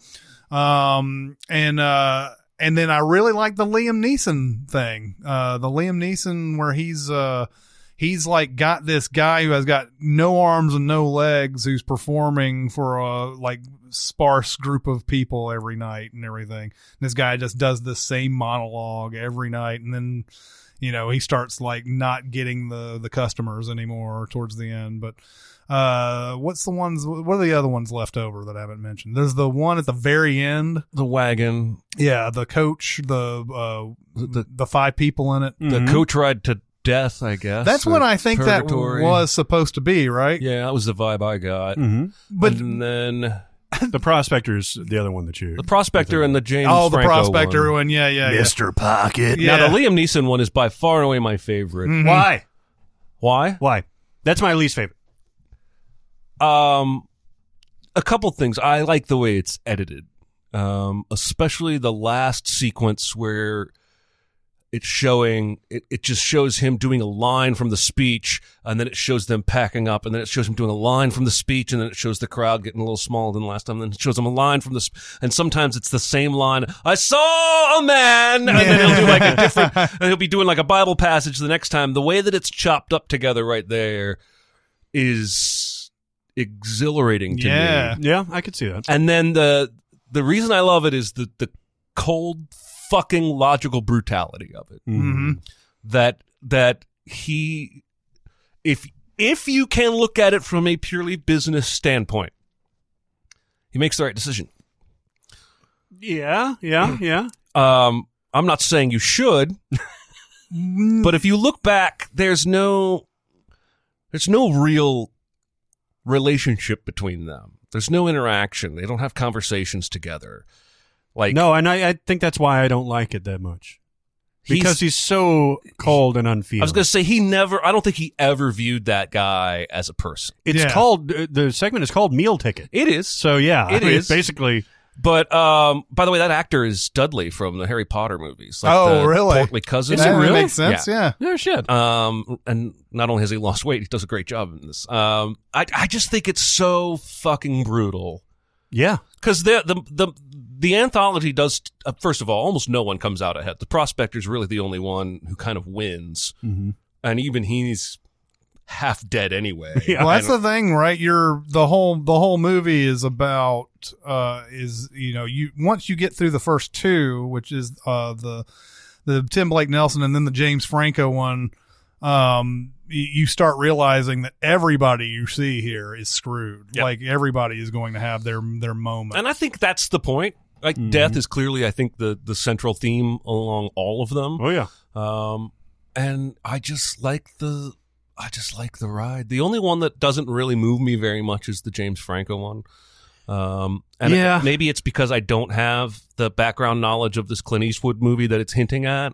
And it's so fast. Yeah, it's a really quick one. It's really quick. And it doesn't hinder anything for me. And in a weird way, if you took it out, I think it detracts from the whole, even though I don't like it as much as the other ones. There's something about them all together, blemishes and flaws, the ones that run a little too long or aren't quite as good, that makes the whole something. I've watched it 3 times now, and I don't know why. There's almost no Coen Brothers movie I like that much. No Country and Hudsucker Proxy are the only ones that I ever like. I gotta watch that again. I want to watch that again. But this one, I'm drawn to it. I'm not sure why. But the Prospector and Liam Neeson, those are the 2 I like the most. Yeah. The first one to me is all of, when you described this to us originally, you were saying it's the best parts of like Hudsucker and No Brother, Where Art Thou, and all that stuff. And I think the first one in particular is perfectly that, because you've got the music, you've got Tim Blake Nelson really just like hamming it up, especially on his horse Dan or something like that, and you've got that beautiful Monument Valley that he's walking through or riding through. And what you always have to remember about the Coens is how shockingly brutal they can be. Yep. And in this glamorized cowboy western thing where it looks like a spaghetti western basically, and then he starts shooting people's fingers off and shit like that, and like real shit starts happening. You're like, oh. Or when he's the Clancy Brown thing where he's hitting the fucking table. Fucking awesome. It makes you think. It makes you think about the hand that he was How dealt. much do you think David Krumholtz got paid? He may have done that for free. He may have. He may have. He has like the one line, and he's only in like one scene. I would imagine it was scale, whatever you want to. probably. He'd just be like, yeah, put me in this. Yes. Yeah. But yeah, so that first one had everything for me. And then I love the pacing with the second one. By the way, James Franco is just turning into a really good actor. I know he's got business and stuff like that, but he's just a really good actor. There's something to be said for somebody who has done everything, man. He's that period of time where he was going to NYU and taking classes and being in a soap opera and just making experimental 20-minute films in black and white, doing all that. Which is that where all the business came from? Was those experimental 20-minute films that he was doing? I have no idea. I just know of one incident that was reported. He's got one allegation. But but there's something to be said about somebody who goes through all those rigors like that. There's nobody probably on this earth that has learned more about acting than he has. Mm-hmm. And he's stoic. He's stoic in this vignette, but he's not. I don't know. Like you could still tell that he's got some personality and some zip and that kind of thing. Well, it's my least favorite of there's 6 of them, I think. Mm-hmm. Yep. But when he turns at the second hanging to the old man who's crying and says, "First time," yeah, that may be my favorite beat in the entire anthology. Yeah, it's pretty great. So yeah, I just love it, and I'm glad that you guys at least enjoyed it. And it doesn't sound like you loved it. 13% less? Yeah, and I want to watch it again because, God, everything is so fucking that gorgeous Prospector, in this. man. I just love watching. I feel like, and obviously it cuts, but I feel like we get to watch his whole process, exactly how he goes about doing what he does. This just happens to be the one where it works because the gold is there. Yes. But like him cutting a little bit over here and cutting a little bit over here and cutting a little bit over here, and how he calls it Mr. Pocket. Yeah. And then when the guy shoots him in the back, what's he call him? A measly skunk? I don't know. Yes. You measly skunk! Yeah. He says it like 3 times in a row. I just, everything about that is great. I want to live in that particular You're right. valley. That's one that goes on for a long time, but doesn't seem like it goes on for a long time because it's methodical.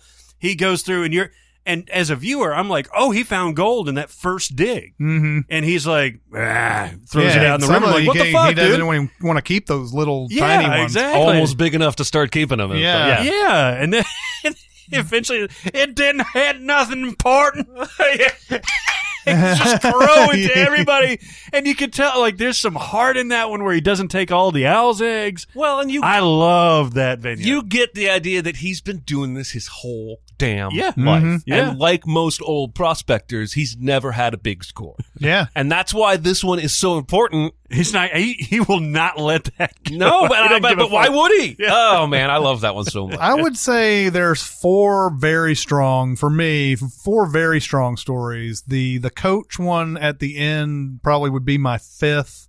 Mm-hmm. And then, the robber one, just because it's so short and doesn't give us very much as far as character and everything, has got to be last. I mean, it lasts for what? A good 6-7 minutes, maybe? That's it? Super short. And, but the Tim Blake Nelson's probably my number 1. I also think of that Liam Neeson one very highly.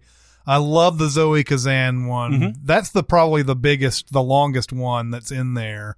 There's a lot of layers to that That's one. so great because you're like, the entire time it's like, here's the thing that will probably kill her. Oh, wait, no, here's another thing that will probably kill her. Mm-hmm. Oh, wait, there's now 7 things that will probably kill her. Just the way it plays out, I think they're just messing with expectations, that entire story. Yeah. It's just that they take a left where anyone else telling that story would have taken a right. Yeah, because they start off at like the dinner table, and then like they somehow end up like in this field, against a bunch of like charging Native Americans and stuff like that, and like how you get from there to there is just this serpentine, crazy love story / gruesome action scene. What's the name of the dog? This. President Pierce. President Pierce.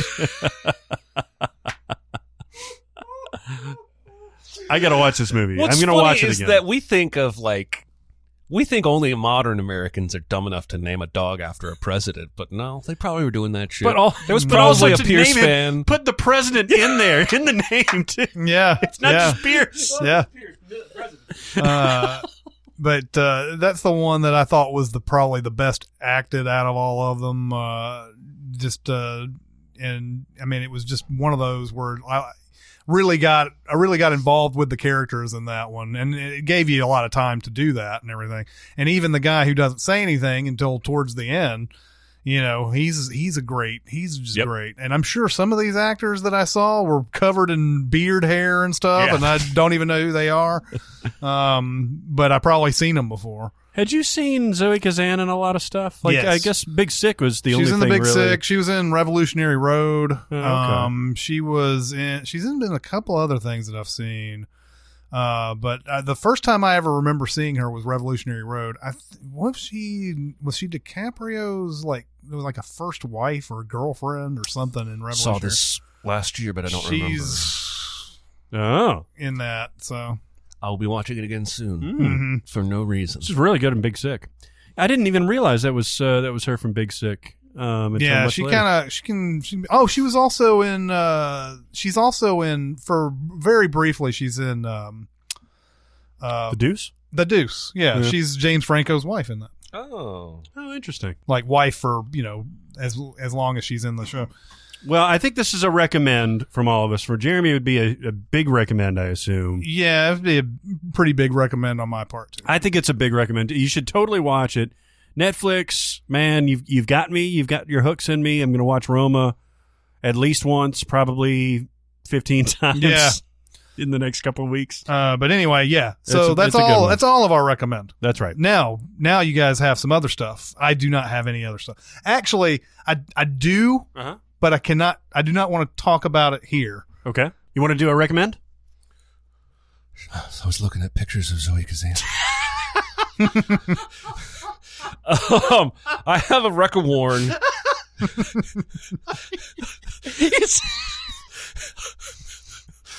You don't even have to cut that. I'm willing to leave that in there. I have a record warn and a warn. I want to talk about both, but I won't spend a ton of time on the record warn. This is a movie from the 80s called The Star Chamber. I'd never heard of it. It's got Michael Douglas in it, and he's a judge. And he's a judge who gets fed up watching criminals he knows are guilty go free on a technicality. Mm-hmm. And he gets recruited into and joins this like underground court of Illuminati judges and cops and rich people. And they each get a turn every week to bring a criminal that has gotten off before the board.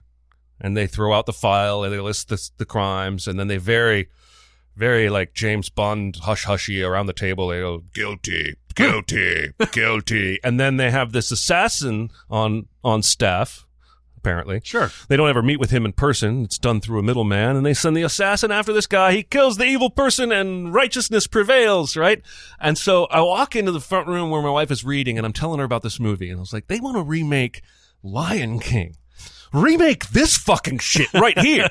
You get me Tom Hardy as a judge who's tired of it and goes out into the night and starts killing people on his own. I like Remake it. What's it this called shit. again? Called The Star Chamber. Star Chamber. But I also, it's predictable as fuck because I said to my wife, now I'm going to go back and watch the rest. But before I do, I'm going to tell you exactly what happens. He's going to bring that criminal I saw in the beginning of the movie that got off in his courtroom to this bully court at night and present that criminal. Then he's going to have that guy killed and find out after the fact the guy was innocent all along. And then probably the assassins are going to come after Michael Douglas. That is literally exactly what happens the rest of that movie. So it's a Recca Warren in the sense that I had a really good time watching it. It's a solid concept that was a hook enough to keep me watching. And Michael Douglas is always good. Like how 80s, like mid 80s, late 80s, or what do you think? Mid to late 80s. Came out in 1983, Okay, and early 80s. Remember a couple weeks ago when Jeremy said he was going to go watch 2010 instead of 2001, which is directed by Peter Hyams, who did Time Cop. Yep. And He this movie. did this movie as well. So Wow. you're a certified Peter Hyams fan. I am. I definitely. You're right. That's a good. That's ripe for remaking. I could totally. Yeah, get into no, it. I mean, I just feel like there are cool concepts that would be a nice remake, but the remake train is all about name recognition now. It's all about, well, you remember the title of this movie. So that's what we're not going to remake an obscure movie nobody even remembers from 1983 because there's no pull. Yeah, Anyway. I agree. Those are the ones that should be remade, is those ones that nobody remembers at all. I mean, you think of this day and age where we actually have vigilantes out there and militia groups and whatnot, and you think about taking the law into your own hands. I think that's a ripe idea. Yeah. We also don't want to encourage. Well, no, I'm not just saying kidding. yes. Yeah. In a movie, It's a movie. not in reality. Yes, of course. Do you have another Rec-A-Warn or a Warn? I have more of a recommend than a Rec-A-Warn. I originally put this as a Rec-A-Warn, but I think I really like this movie. It's a movie. It's on the Mubi platform that I know we talk about a lot. This is not an advertisement for it, but it was found on there. It's a Dutch movie called Borgman. And Chris saw this, right? I did. Okay. So this movie is fucked up, Yeah, but fucked up in a good way. yeah. It is a psychological thriller bordering on horror without really any nastiness or anything like Yeah, that. I'm actually trying to think. Is there any? There are horrific images, but not. I don't think any gory images. No, I don't think there's any blood.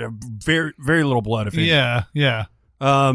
It is about a group of people led by this one guy that is rustled out of their environment. They're almost gypsies, and the one of the main guys comes to this upper middle class house with a family of 5 or something like that, married couple and 3 kids, and knocks on the door and says it's dirty and ratty, and he's like, "Can I take a bath? Can you help me out?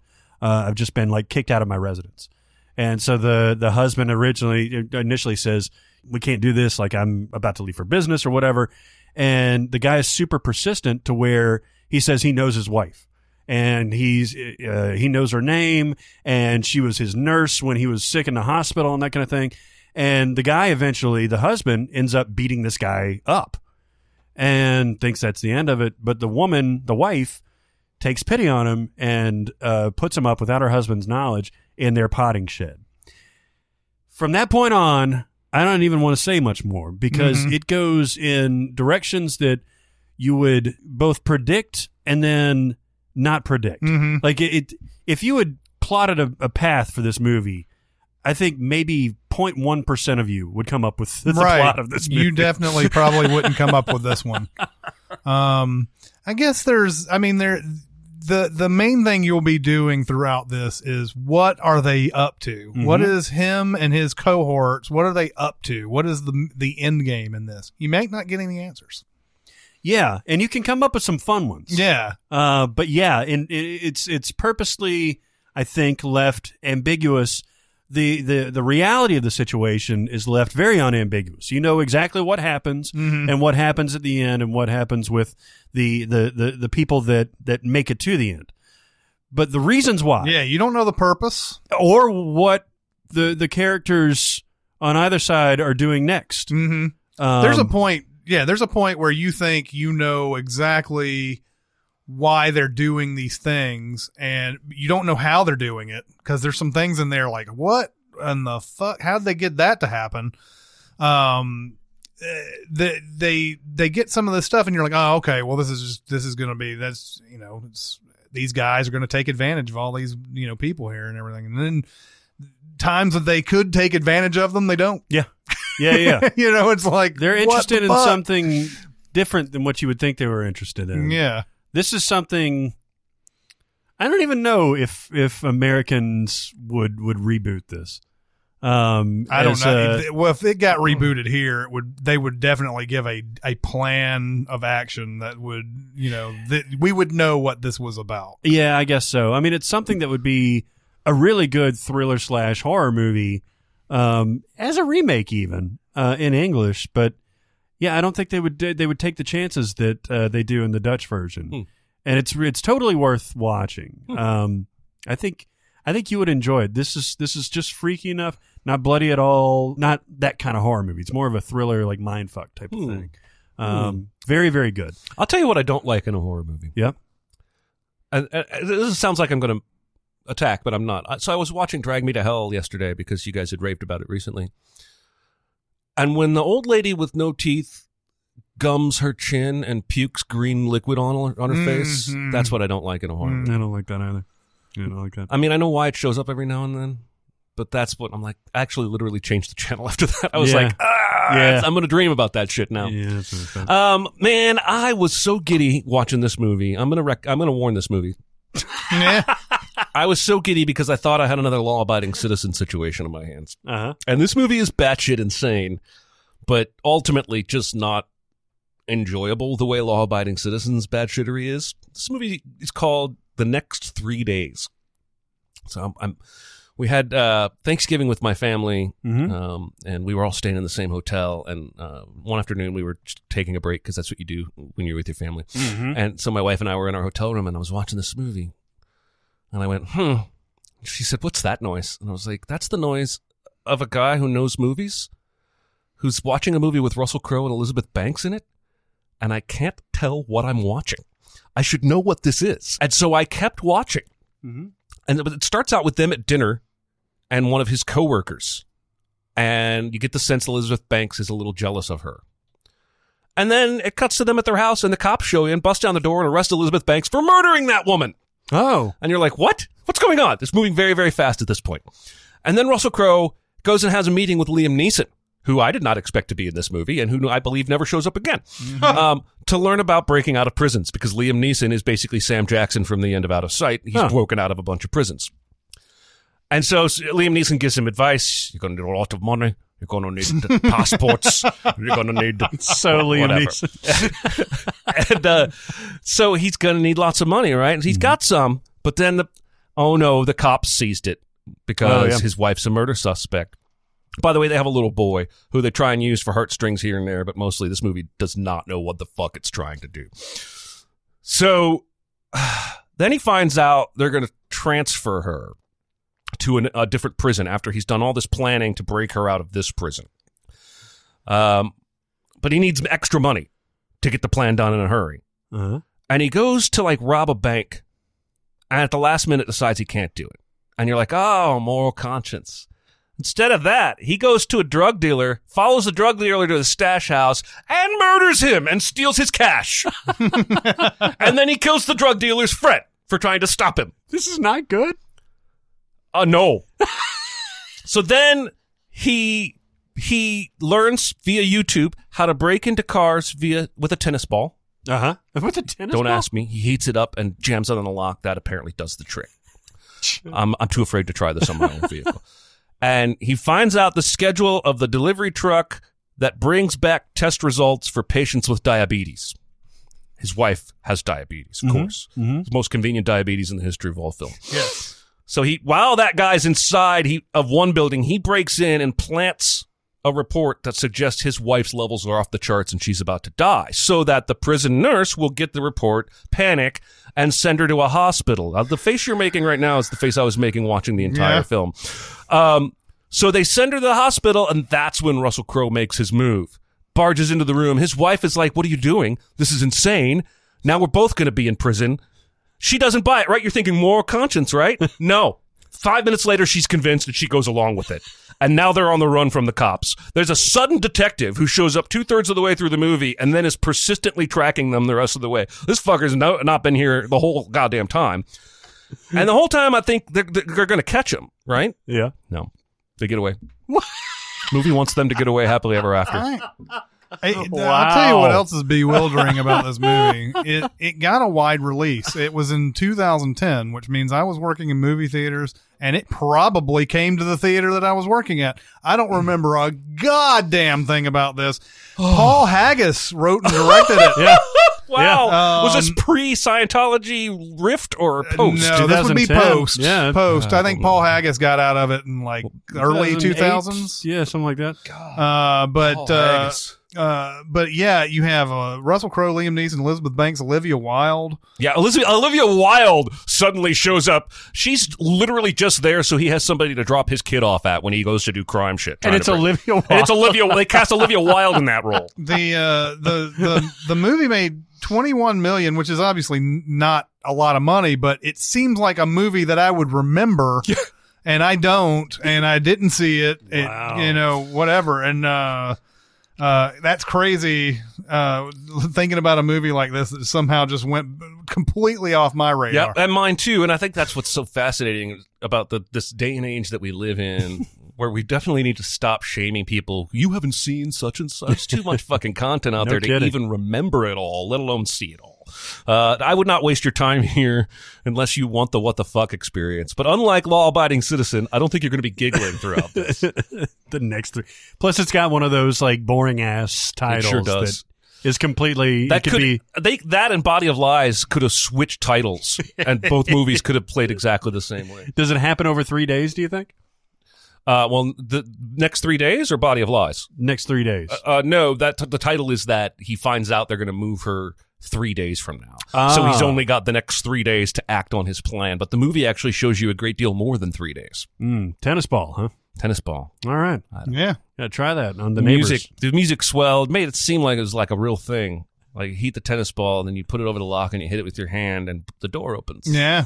Paul Haggis, man. What the fuck? I don't know, man. There was a period of time where Paul Haggis could do no wrong. I know, man. Then he And- made this movie. Yeah, I think In the Valley of Ella is the start of the end of Paul Haggis. Oh man, that was a rough watch. Was that a terrible watch? It wasn't terrible. No, it's not bad. just that it was. It wasn't up to- It was just towards. You could see that there was like, all right, he's getting to the point of being way too important or whatever. Yeah. Like I'm going to call this In the Valley of Ella. Fuck you. It's the exact opposite of the next 3 days. yeah. It's Ella, by the way, not Ela. Yeah. Hold on, I got one more warn. Okay. Or I got a warn. Okay, so I remember seeing trailers for this Destination Wedding. You remember Destination Wedding? Is this the Keanu one? Keanu and Winona Ryder. Winona Ryder. Yeah. Okay, so it's on Amazon Prime. So it's like 87 minutes. Oh yeah. Couple will, of likable folks. You don't understand how much that will suck me in sometimes. Me too. The movie's 75 minutes. I'm watching it. And I was like, it's a. I watched the trailer a few times. I don't even know where I saw the trailer, but I don't think this got a super wide release either, because it came and went. This was 2018, so I guess it was earlier this year. It was in August of this year in Germany. Wow. So I guess maybe it went straight to Amazon Prime. So Keanu and Winona Ryder doing like a before sunrise, before sunset, before noon, before brunch, Yikes. whatever it is, type of thing. I don't think that's a terrible idea. Who's that? Someone who's in Destination Wedding just ran across. Oh, the she's page. she's the bride. Yeah, It's funny. I'll tell you why I didn't recognize her. So this is every word of dialogue is spoken by Keanu or Winona. Mm-hmm. It's just them. They are put in different situations where like they'll interact with the bride and the groom. They're going to a wedding and they meet at the airport. They don't know each other and they get into an argument at the airport. Then they get on the plane, very small commuter plane, and they're seated right next to each other. They find out that they're going to the same place, a destination wedding. The groom is her former fiance, and Keanu is the groom's estranged brother. Why would you invite your former fiance to a destination goddamn wedding? Okay, so this is one of the things that they have, one of the topics of discussions in their witty repartee. Here's the movie. You guys saw Barry, right? Mm-hmm. Yeah. The TV show? Yeah. You remember like when they get on stage and they do those 2-man acting exercises? Yes. Where like one person's talking and the other person, you're taught to listen and react to that person talking, and then boom, your line. And then that other person is reacting and listening and doing all these facial expressions and stuff like that. And then boom, line, boom, line, boom, line. That's what this whole fucking movie is. It's literally Keanu saying like these words of dialogue that are much too verbose for his character, that are just spat out with no feeling, with nothing behind them. but just read off of a page. And Winona, you remember the what was the award show where they won for Stranger Things, and somebody was talking, and she was making these bizarre facial expressions. Might You have been remember the this? Golden Globes. Where I've seen the she's like, the gif with "Oh, pizza floating around. yeah, that kind of. This is her facial expression when Keanu is talking. Is like puzzled, quizzical, and then line, then back, and then mirth, quizzical, puzzled, line. That's what it is. So I was about to give up. Even at 87 minutes, I was about to pull the ripcord on this. But there's in the middle of this fucking movie, there's a sex scene in the wilds of wine country after they've been chased by a mountain lion. That's the unsexiest sex scene ever because everything is so fucking stilted in this movie. They're literally sitting there with a glass of wine, or they're standing there with a glass of wine, or they're next to each other in an airplane seat. But in this one, they're fucking, and then they're doing this dialogue as they're fucking. And for whatever reason, Is she acting puzzled and shit? she's acting puzzled, quizzical, mirth, orgasm, then back to puzzled. Yes. But at least it gives them something to do, and it makes it fun. Yeah. There's really no reason to see this movie, but there is one funny part. So one of the character traits, Keanu is playing this guy that's like a businessman with no heart. He can't understand people and everything. And so his character trait is that he stands alone in his room, letting like cable news pundits that are talking over each other like wash over him. And he's just listening to it, and he's just listening to it, and you can tell he's this psychopath, basically, where he's got it on CNN or Fox News or something like that, maybe all of the above, and it's these people talking about politics over and over. And normally, like, he just sits straight ahead, and he stares straight ahead, and that's it. And then there's one point in the hotel when they get to the wedding where he's cleaning out his ears and everything, and he's watching and he's listening, and he goes, "Wrong!" And that's it. So there's just tiny things in here. It's amazing. Keanu Reeves, in the past, I don't know, 5 years, has had a big comeback with John Wick and John Wick 2.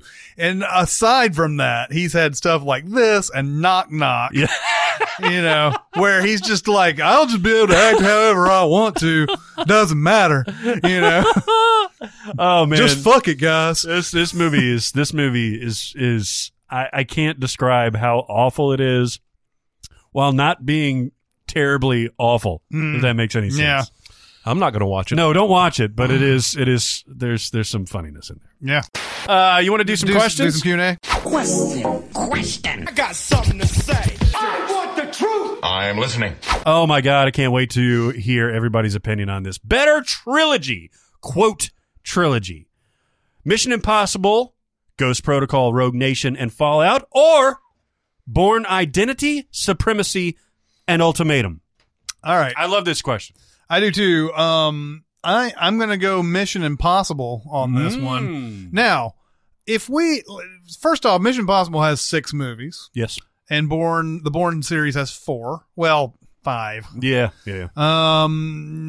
But Jeremy Renner's in both of them. Oh wow. Yes, he is.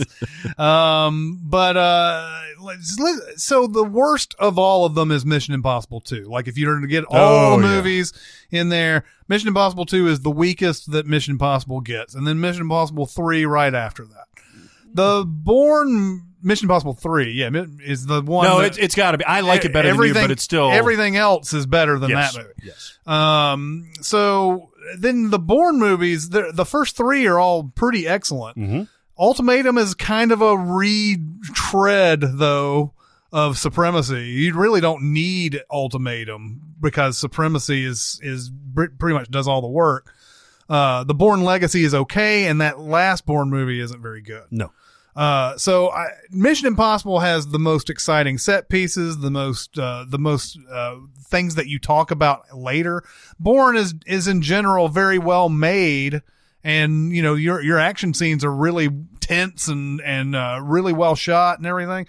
There's nothing compared to that stunt work that's in all the Mission Impossible movies, all the different set pieces, all that blows Bourne away, I think. You know, Bourne's got the better story, though, right?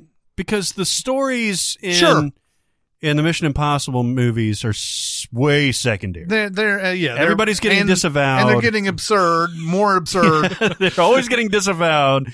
There's some sort of agent coming after them. If you really want to get how ridiculous Mission Impossible is getting, it's like how more disavowed can you be at this point? And how do you keep finding more and more like depots full of weapons and computers and shit everywhere, that you can just find all the information that you need at a moment's and he's notice. been on the outs with the government since the first movie. Yeah. Like I wouldn't mind if the next one they were just like, the CIA is cool with you.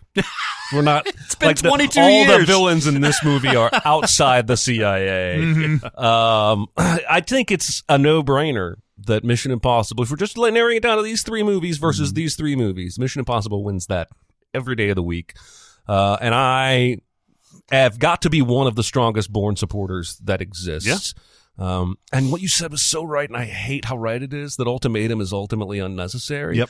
Because it is a better movie than Supremacy in terms of action beats. That Waterloo Station in the beginning of Ultimatum is the best thing in any of the Bourne movies by far. The problem is those three Mission Impossible movies each have at least one set piece every bit as thrilling as that Waterloo Station in Ultimatum. And they just keep coming at you. And they all have a distinct personality. On the one end of the spectrum, Ghost Protocol clearly got Brad Bird's stamp of fun and whimsy. And then the latest Mission Impossible, Fallout, was it Fallout? Yep. Is just, it's like balls on film. Do you have this yet? It came out today. It's like he's got his foot mashed on the accelerator. And then Rogue Nation is almost the perfect split between those two on either side of it in terms of it still has that dash of whimsy and fun, but it's also showing you some balls that it didn't show you before. And Paramount has got to be like throwing everything at them to keep making these. Sure. Right? Because I mean, I know Paramount's got a couple of things going for them, but other than the Transformers, not a lot, right? No, that's been their problem the past decade. And so not only are these movies making bank, they're badass, they're awesome, and everyone in the industry respects the hell out of Fallout. Again, I wouldn't be surprised if McQuarrie ends up with a nomination, just as a tribute. We all know you worked harder than anyone else this year. But a directing nomination? Yeah. Interesting. Yeah, no, I mean, I think that's the way it should go because I think it's a weird thing to say. I think it's a better director performance than it is a movie, right? Like it's a better technical feat than it is a complete movie. Mm-hmm. I'm not going to watch that movie for the Alec Baldwin scenes or for the repartee between Henry Cavill and Tom Cruise and everything. I'm going to watch that for the fucking helicopter or the scene. Sudden West Bentley. Or the Sudden West Bentley. Yep. I'm going to watch that for the helicopter scene, the motorcycle scene, the dive, the god damn, how many of these? There's so much in that. I want to see that movie right now. Mm-hmm.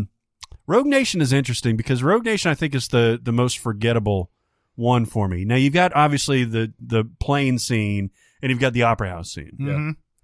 Beyond that, I'm sure there's a ton that I'm forgetting, but like it didn't hit me the way the Ghost Protocol I've seen many times and Fallout who I've only seen once have hit me and like what really were the scenes lodged that you in the picked vein. on Rogue Nation there? In Rogue Nation, it was the plane scene with him on the side of it, and then the opera house. And scene. there's also the big underwater thing. Oh, that's right. Hold your breath. Yeah. Yeah, you can't argue with that. But yeah, there. I mean, if there's anything about those movies, is that it's easy to sort of confuse those three that just came out, the three latest ones. Like you could come up with scenes that were in one or the other. They're kind of interchangeable because there's really not much.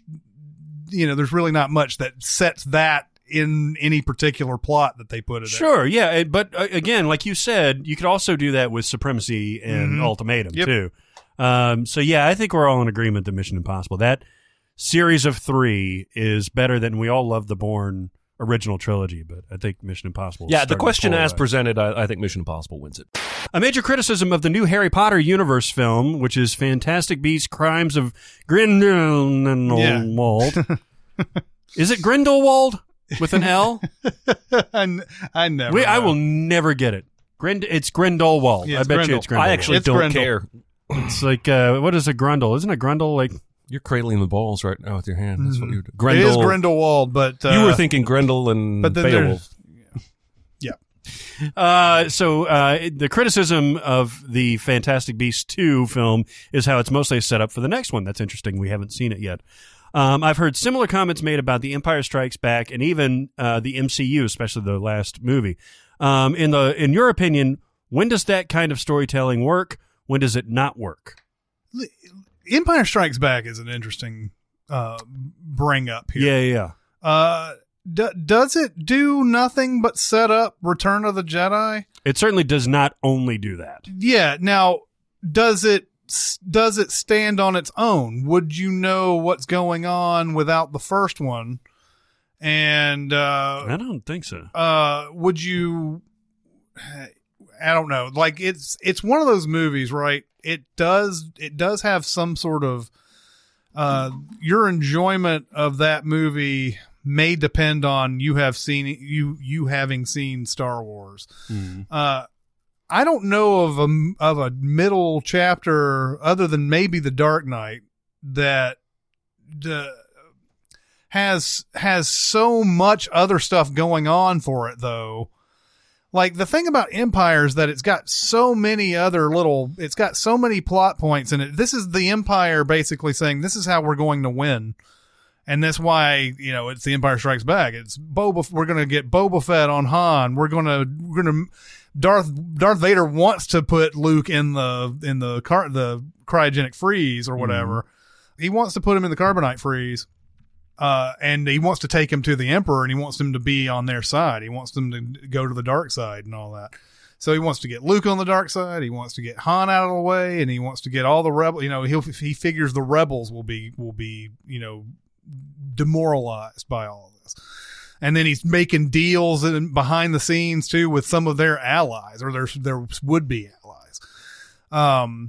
And I don't know how much, it does set up Return of the Jedi, but the thing about Empire Strikes Back is that there's so many unbelievable revelations in that movie. Mm-hmm. And it's so entertaining on its own that I don't know if it's just a mere setup. And that's where I think it works, better than your typical setup. The one, you brought it up, in the email, Harry Potter and the Deathly Hallows Part 1 is a movie that is all set up. There's nothing to that at all except the first act of a movie, of a long movie. That's where it fails. Where it works is when you have Empire Strikes Back and you're giving lots of stuff to the audience saying, these are some things to chew on. Even though it might be something that will only be able to resolve in Return of the Jedi. Mm-hmm. So I think if you make something that is a sort of setup to another chapter, you have to give the audience just a lot of things that don't require, that aren't just setup. Mm-hmm. And that's why Infinity War works for the most part. Infinity War gives you so many things, even though it is a lot of setup to the next one that comes out. No, there's a ton of things. Yeah. One could argue too many things. Yeah, for sure. It's a long movie. Well, and I decided to phrase it this way. Obviously, we're all just sharing opinions here. There's no right or wrong to this, but except for yours. Yours is wrong. If the movie has what I can recognize as a beginning, middle, and end, I don't really mind if it ends in a cliffhanger or is setting up another movie. Mm-hmm. So this is why Infinity War, I think ultimately I've decided works for me as a movie and not actually.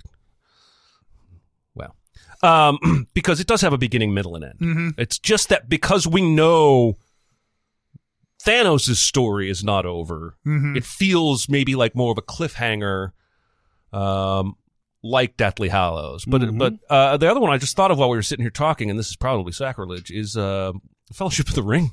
Mm-hmm. I don't think, even under my definition, would qualify because there's no beginning, middle, and end there. It's just they start on a journey, they get a third of the way through it, and credits roll. Yeah, exactly. A bunch of bad shit happen along the way, but there's no, ending. There's no victory, even small. I mean, fucking Gandalf dies. The elves gave him some bread, but no, Boromir turns on right at the very end. They get it. It's like, no, that's Well, not. Boromir dies at the end of the first one, right? That's what I'm talking about. Yeah. The same things have been said about Two Towers as well. And even I agree, but I also think Two Towers somehow stands alone as a movie better than Fellowship does. Yeah, definitely mostly has much because of more that of Helm's Deep. Yeah. Because we get that at least feels like a temporary ending, a conclusion of some kind. Fellowship gives us none of that. Yep. Yeah. It literally is all ramp up. Although, isn't that how the original Tolkien went? It wasn't that he wrote 3 different books. He wrote like a whole big story and like, wasn't it in some magazine or something like that or whatever? I don't remember if that's how he did it or not. I think he wrote the whole thing at once and then they split them up into 3 books. And that's how we got it that way, I think. Could be completely wrong about this, but... Well, when I read the books, the books were that way, too. I read Fellowship first, and it ends right where the movie ends, and then I was like, well, shit, I better keep reading. Yeah. So. I think in the books, I think the whole Shelob thing happens in Two Towers and all that, and then they include it in Return of the King instead. I think you're right now that you say that.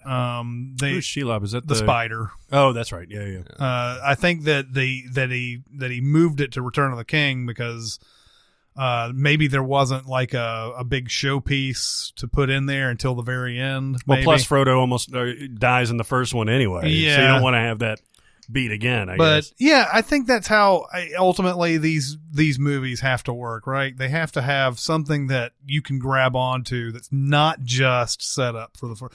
If it plays like Act 1 of a long movie, then that's wrong. Mm-hmm. And then if it seems like it's got a lot going for it and you're really excited to see what happens next and everything, then it's doing its job. Well, especially the middle part of, and I think that's what kind of the heart of the question is, like the part 2 of a 3-part series. Mm-hmm. So like The Dark Knight you mentioned before, you don't have to see Batman Begins, nor should you see Dark Knight Rises afterwards to adore that movie, right? Because it has a perfect beginning with the heist and everything. Doesn't have anything to do with Batman. You see Batman later on, when you don't have to know that the Wayne Manor burned down or anything like that. You just know this is where he's at right now. Yeah. And the way that it ends ultimately is on a cliffhanger, I guess. But like, I'd be fine not seeing any other Batman after that. Right. It's a cliffhanger that totally it's an ending. Yeah. It's an ending that you could accept.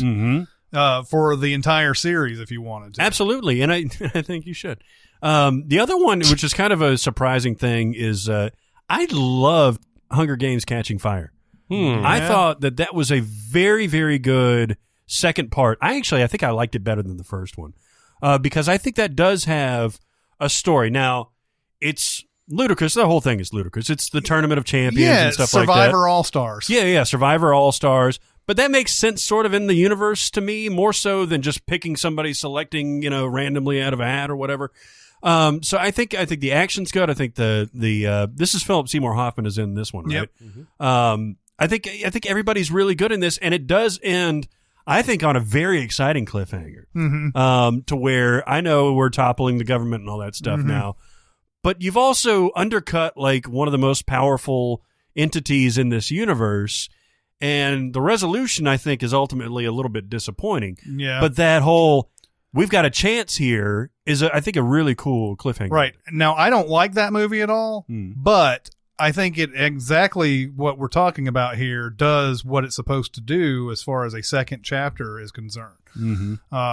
Because, like I said, the thing about Hunger Games I don't like is just the fact that the whole thing becomes about toppling the government and everything. I feel like just keep them in the Hunger Games, man. I want to see these people suffer. I want to see them play games. I don't want to, I'm sorry, I'm a sick fuck. I want to see them play the game. I don't think there's anything wrong with the game inside that movie.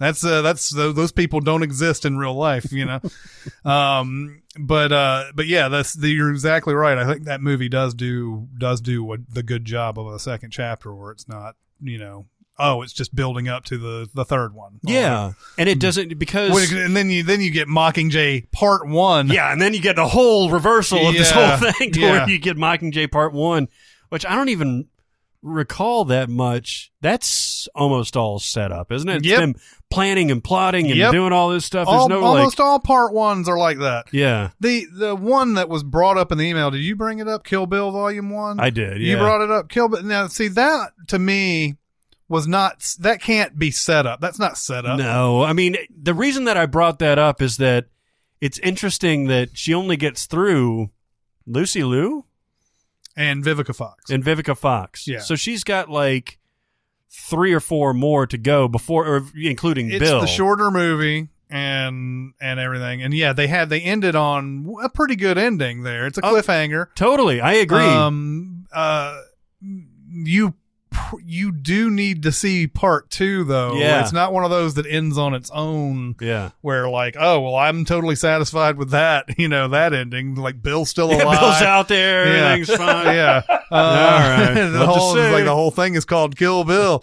But yeah, like I mean, he obviously was supposed to make that all into one movie, and then they split it into 2 later. But that one I think does a good job too of finding a good spot to stop it.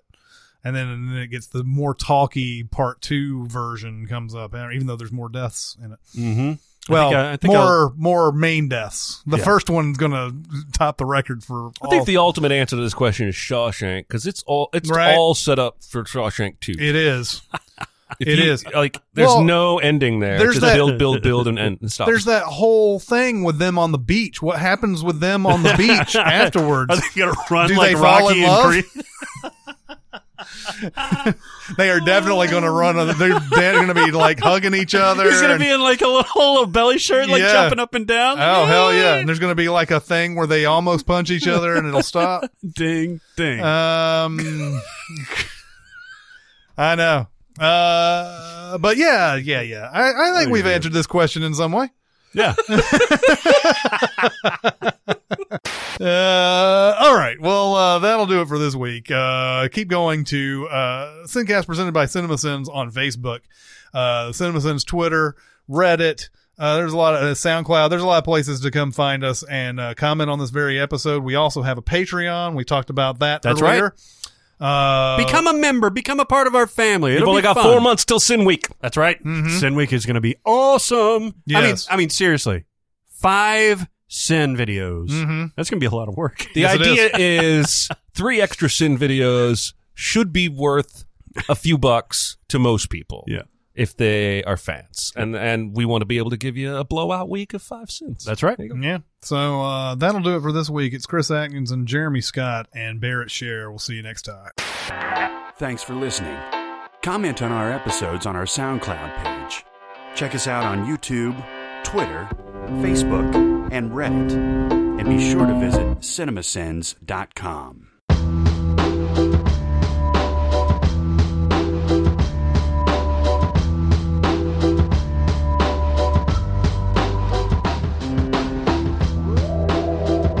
Wow. And so I'm sure there's a lot of connective tissue that needs to be trimmed up between the chapters. And I'm sure there's stuff that I actually initially wrote in chapter 20 because I was writing that on Tuesday, but on Wednesday I was writing chapter 12 and I just casually referenced it again, even though linearly I had not brought it up yet. And So I'm then sure there'll there's be stuff some like that. point where it's like, why did you write the entire Gettysburg Address in chapter 14? I'll tell you what, my wife is an excellent filter. At one point, my main character had a dream, and in that dream there was a talking horse. That's gone.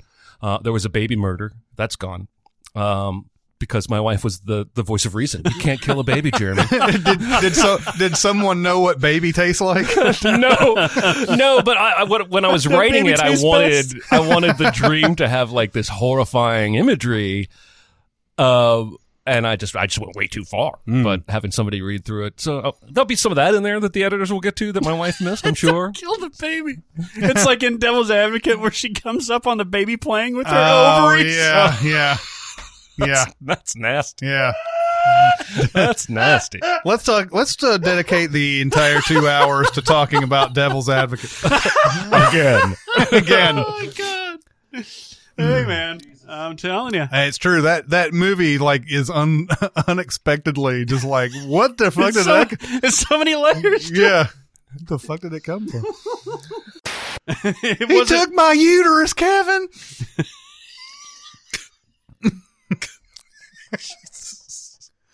I don't even know if that's the line. Took everything from me. I hope so.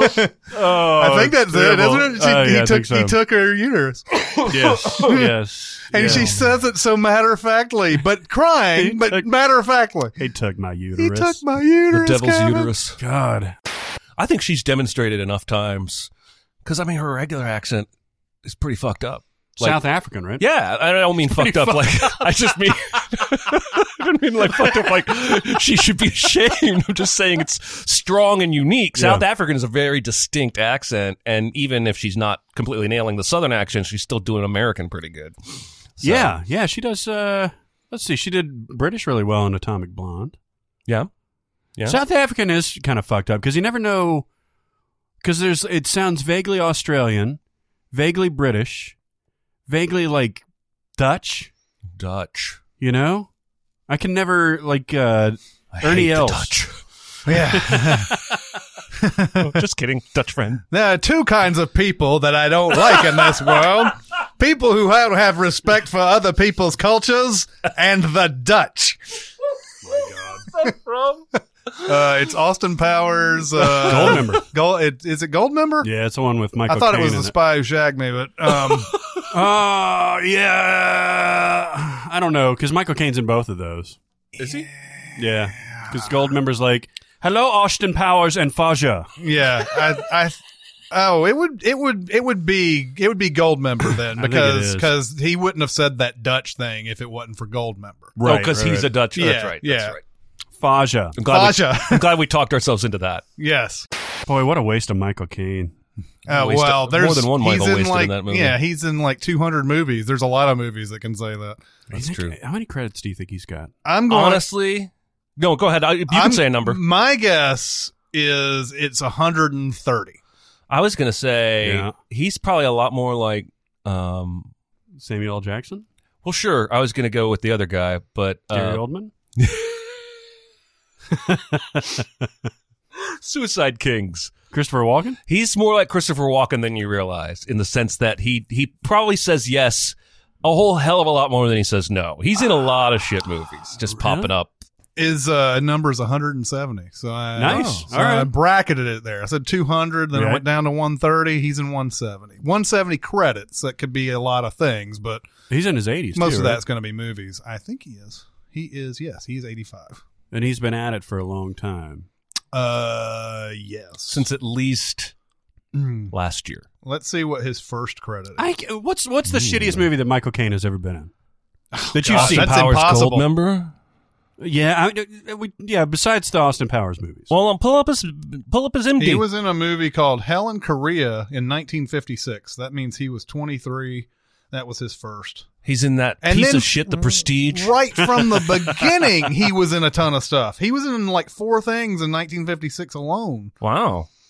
All I'm saying is he that was I don't think he's in terrible Was he shit. in it? Was it Jaws 3 or Jaws 4? It was Jaws 4, right? He was in one of the Jaws. Yeah. Like the awful Jaws. That's one of the ones that's one of his worst for sure. It was Italian. Like he wasn't in a whole lot of terrible things. Let's see. He was in all those Woody Allen movies. Jaws: The Revenge is the one that he was in. Yeah, that was Without a Clue. That was was Jaws delightful. 4, right? Jaws 4 Yeah. was the Dirty Rotten Scoundrels. 2.9 on the IMDb. Jaws: The Revenge. What was Noises Off? I remember that movie. Noises Off. Bogdanovich. That's right. Is John Ritter in that? Think. Yes. He was on Deadly Ground. Okay, Oh, that's right. we're talking about Michael Keaton, right? Yeah. We somehow jumped. We're You talking know about what? Michael Caine. You know what? Let's also include the Cider House Rules in this too. Okay, so Michael Caine was in Sherlock Gnomes. Yep. You know what? Here's another bad one. Quills. Oh, hold on. Is that the one with Now Jeffrey You Rush? See Me. That yes, the Now Marquis You de See Me Sade. Too. Sorry. The Quills movie was about Marquis de Sade. You hated that? Jeffrey Yeah, Rush? It was terrible. I didn't hate it. Oh. We've got both the Now You See Me movies. Yes. We've got Going in Style, which I've seen and is terrible. That's The one of Last them- Witch Hunter. That's a Vin Diesel joint. Oh. You forgot all about that. See, you just skipped all of them when you went down in the middle of his career. I guess so. A lot of the crap has Quills been has a recently. 7.3. What did I watch? You may be like caught up on the shit smearing scene.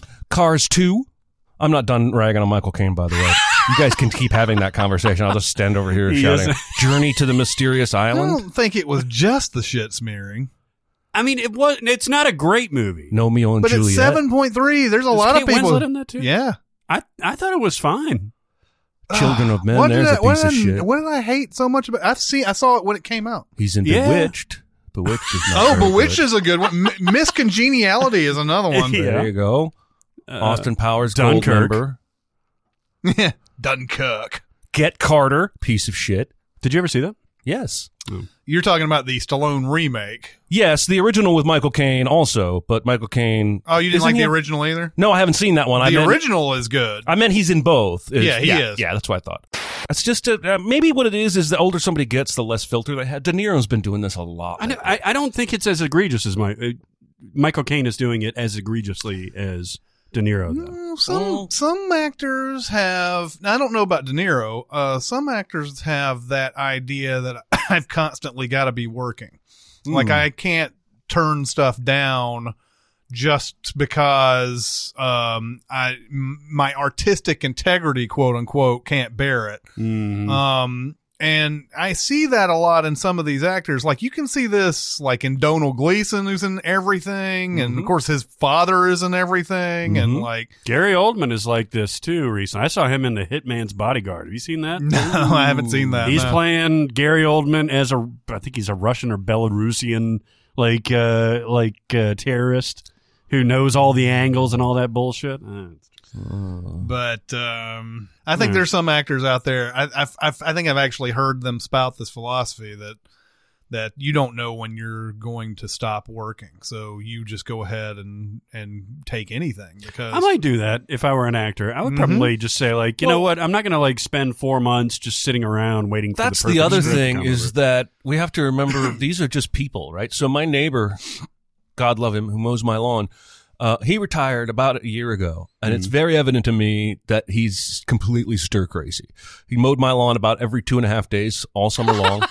He stopped wearing shirts, but he would just mill about like he doesn't know what to do with himself because he's got 45 years of going to work and doing this thing. And so for some people, it's as much a part of keeping their mind active, right? As opposed to just going crazy or getting depressed, being lonely. Yeah. I think there's a lot of reasons that, and I'm making fun, but obviously if Michael Caine walked in here, I would start sucking a stick immediately. I mean, I don't want to sound like I'm disparaging him. Just go right. But I think that's the reason why Clint Eastwood comes out with a movie almost every year. Yeah. Woody Allen comes out with a movie almost every year. Sidney Lumet there for a while was doing that. I think it's just a matter of enjoying the work. It has nothing to do with is this movie going to be good or not. I think some actors may have this idea that if I'm in too many turkeys that I won't get hired or whatever, but that's really only a philosophy for Taylor Kitsch. No, I'm just kidding. Yeah, you're probably one of those health nuts, huh? Yeah, go fuck yourself. You don't smoke? Yeah, go fuck yourself.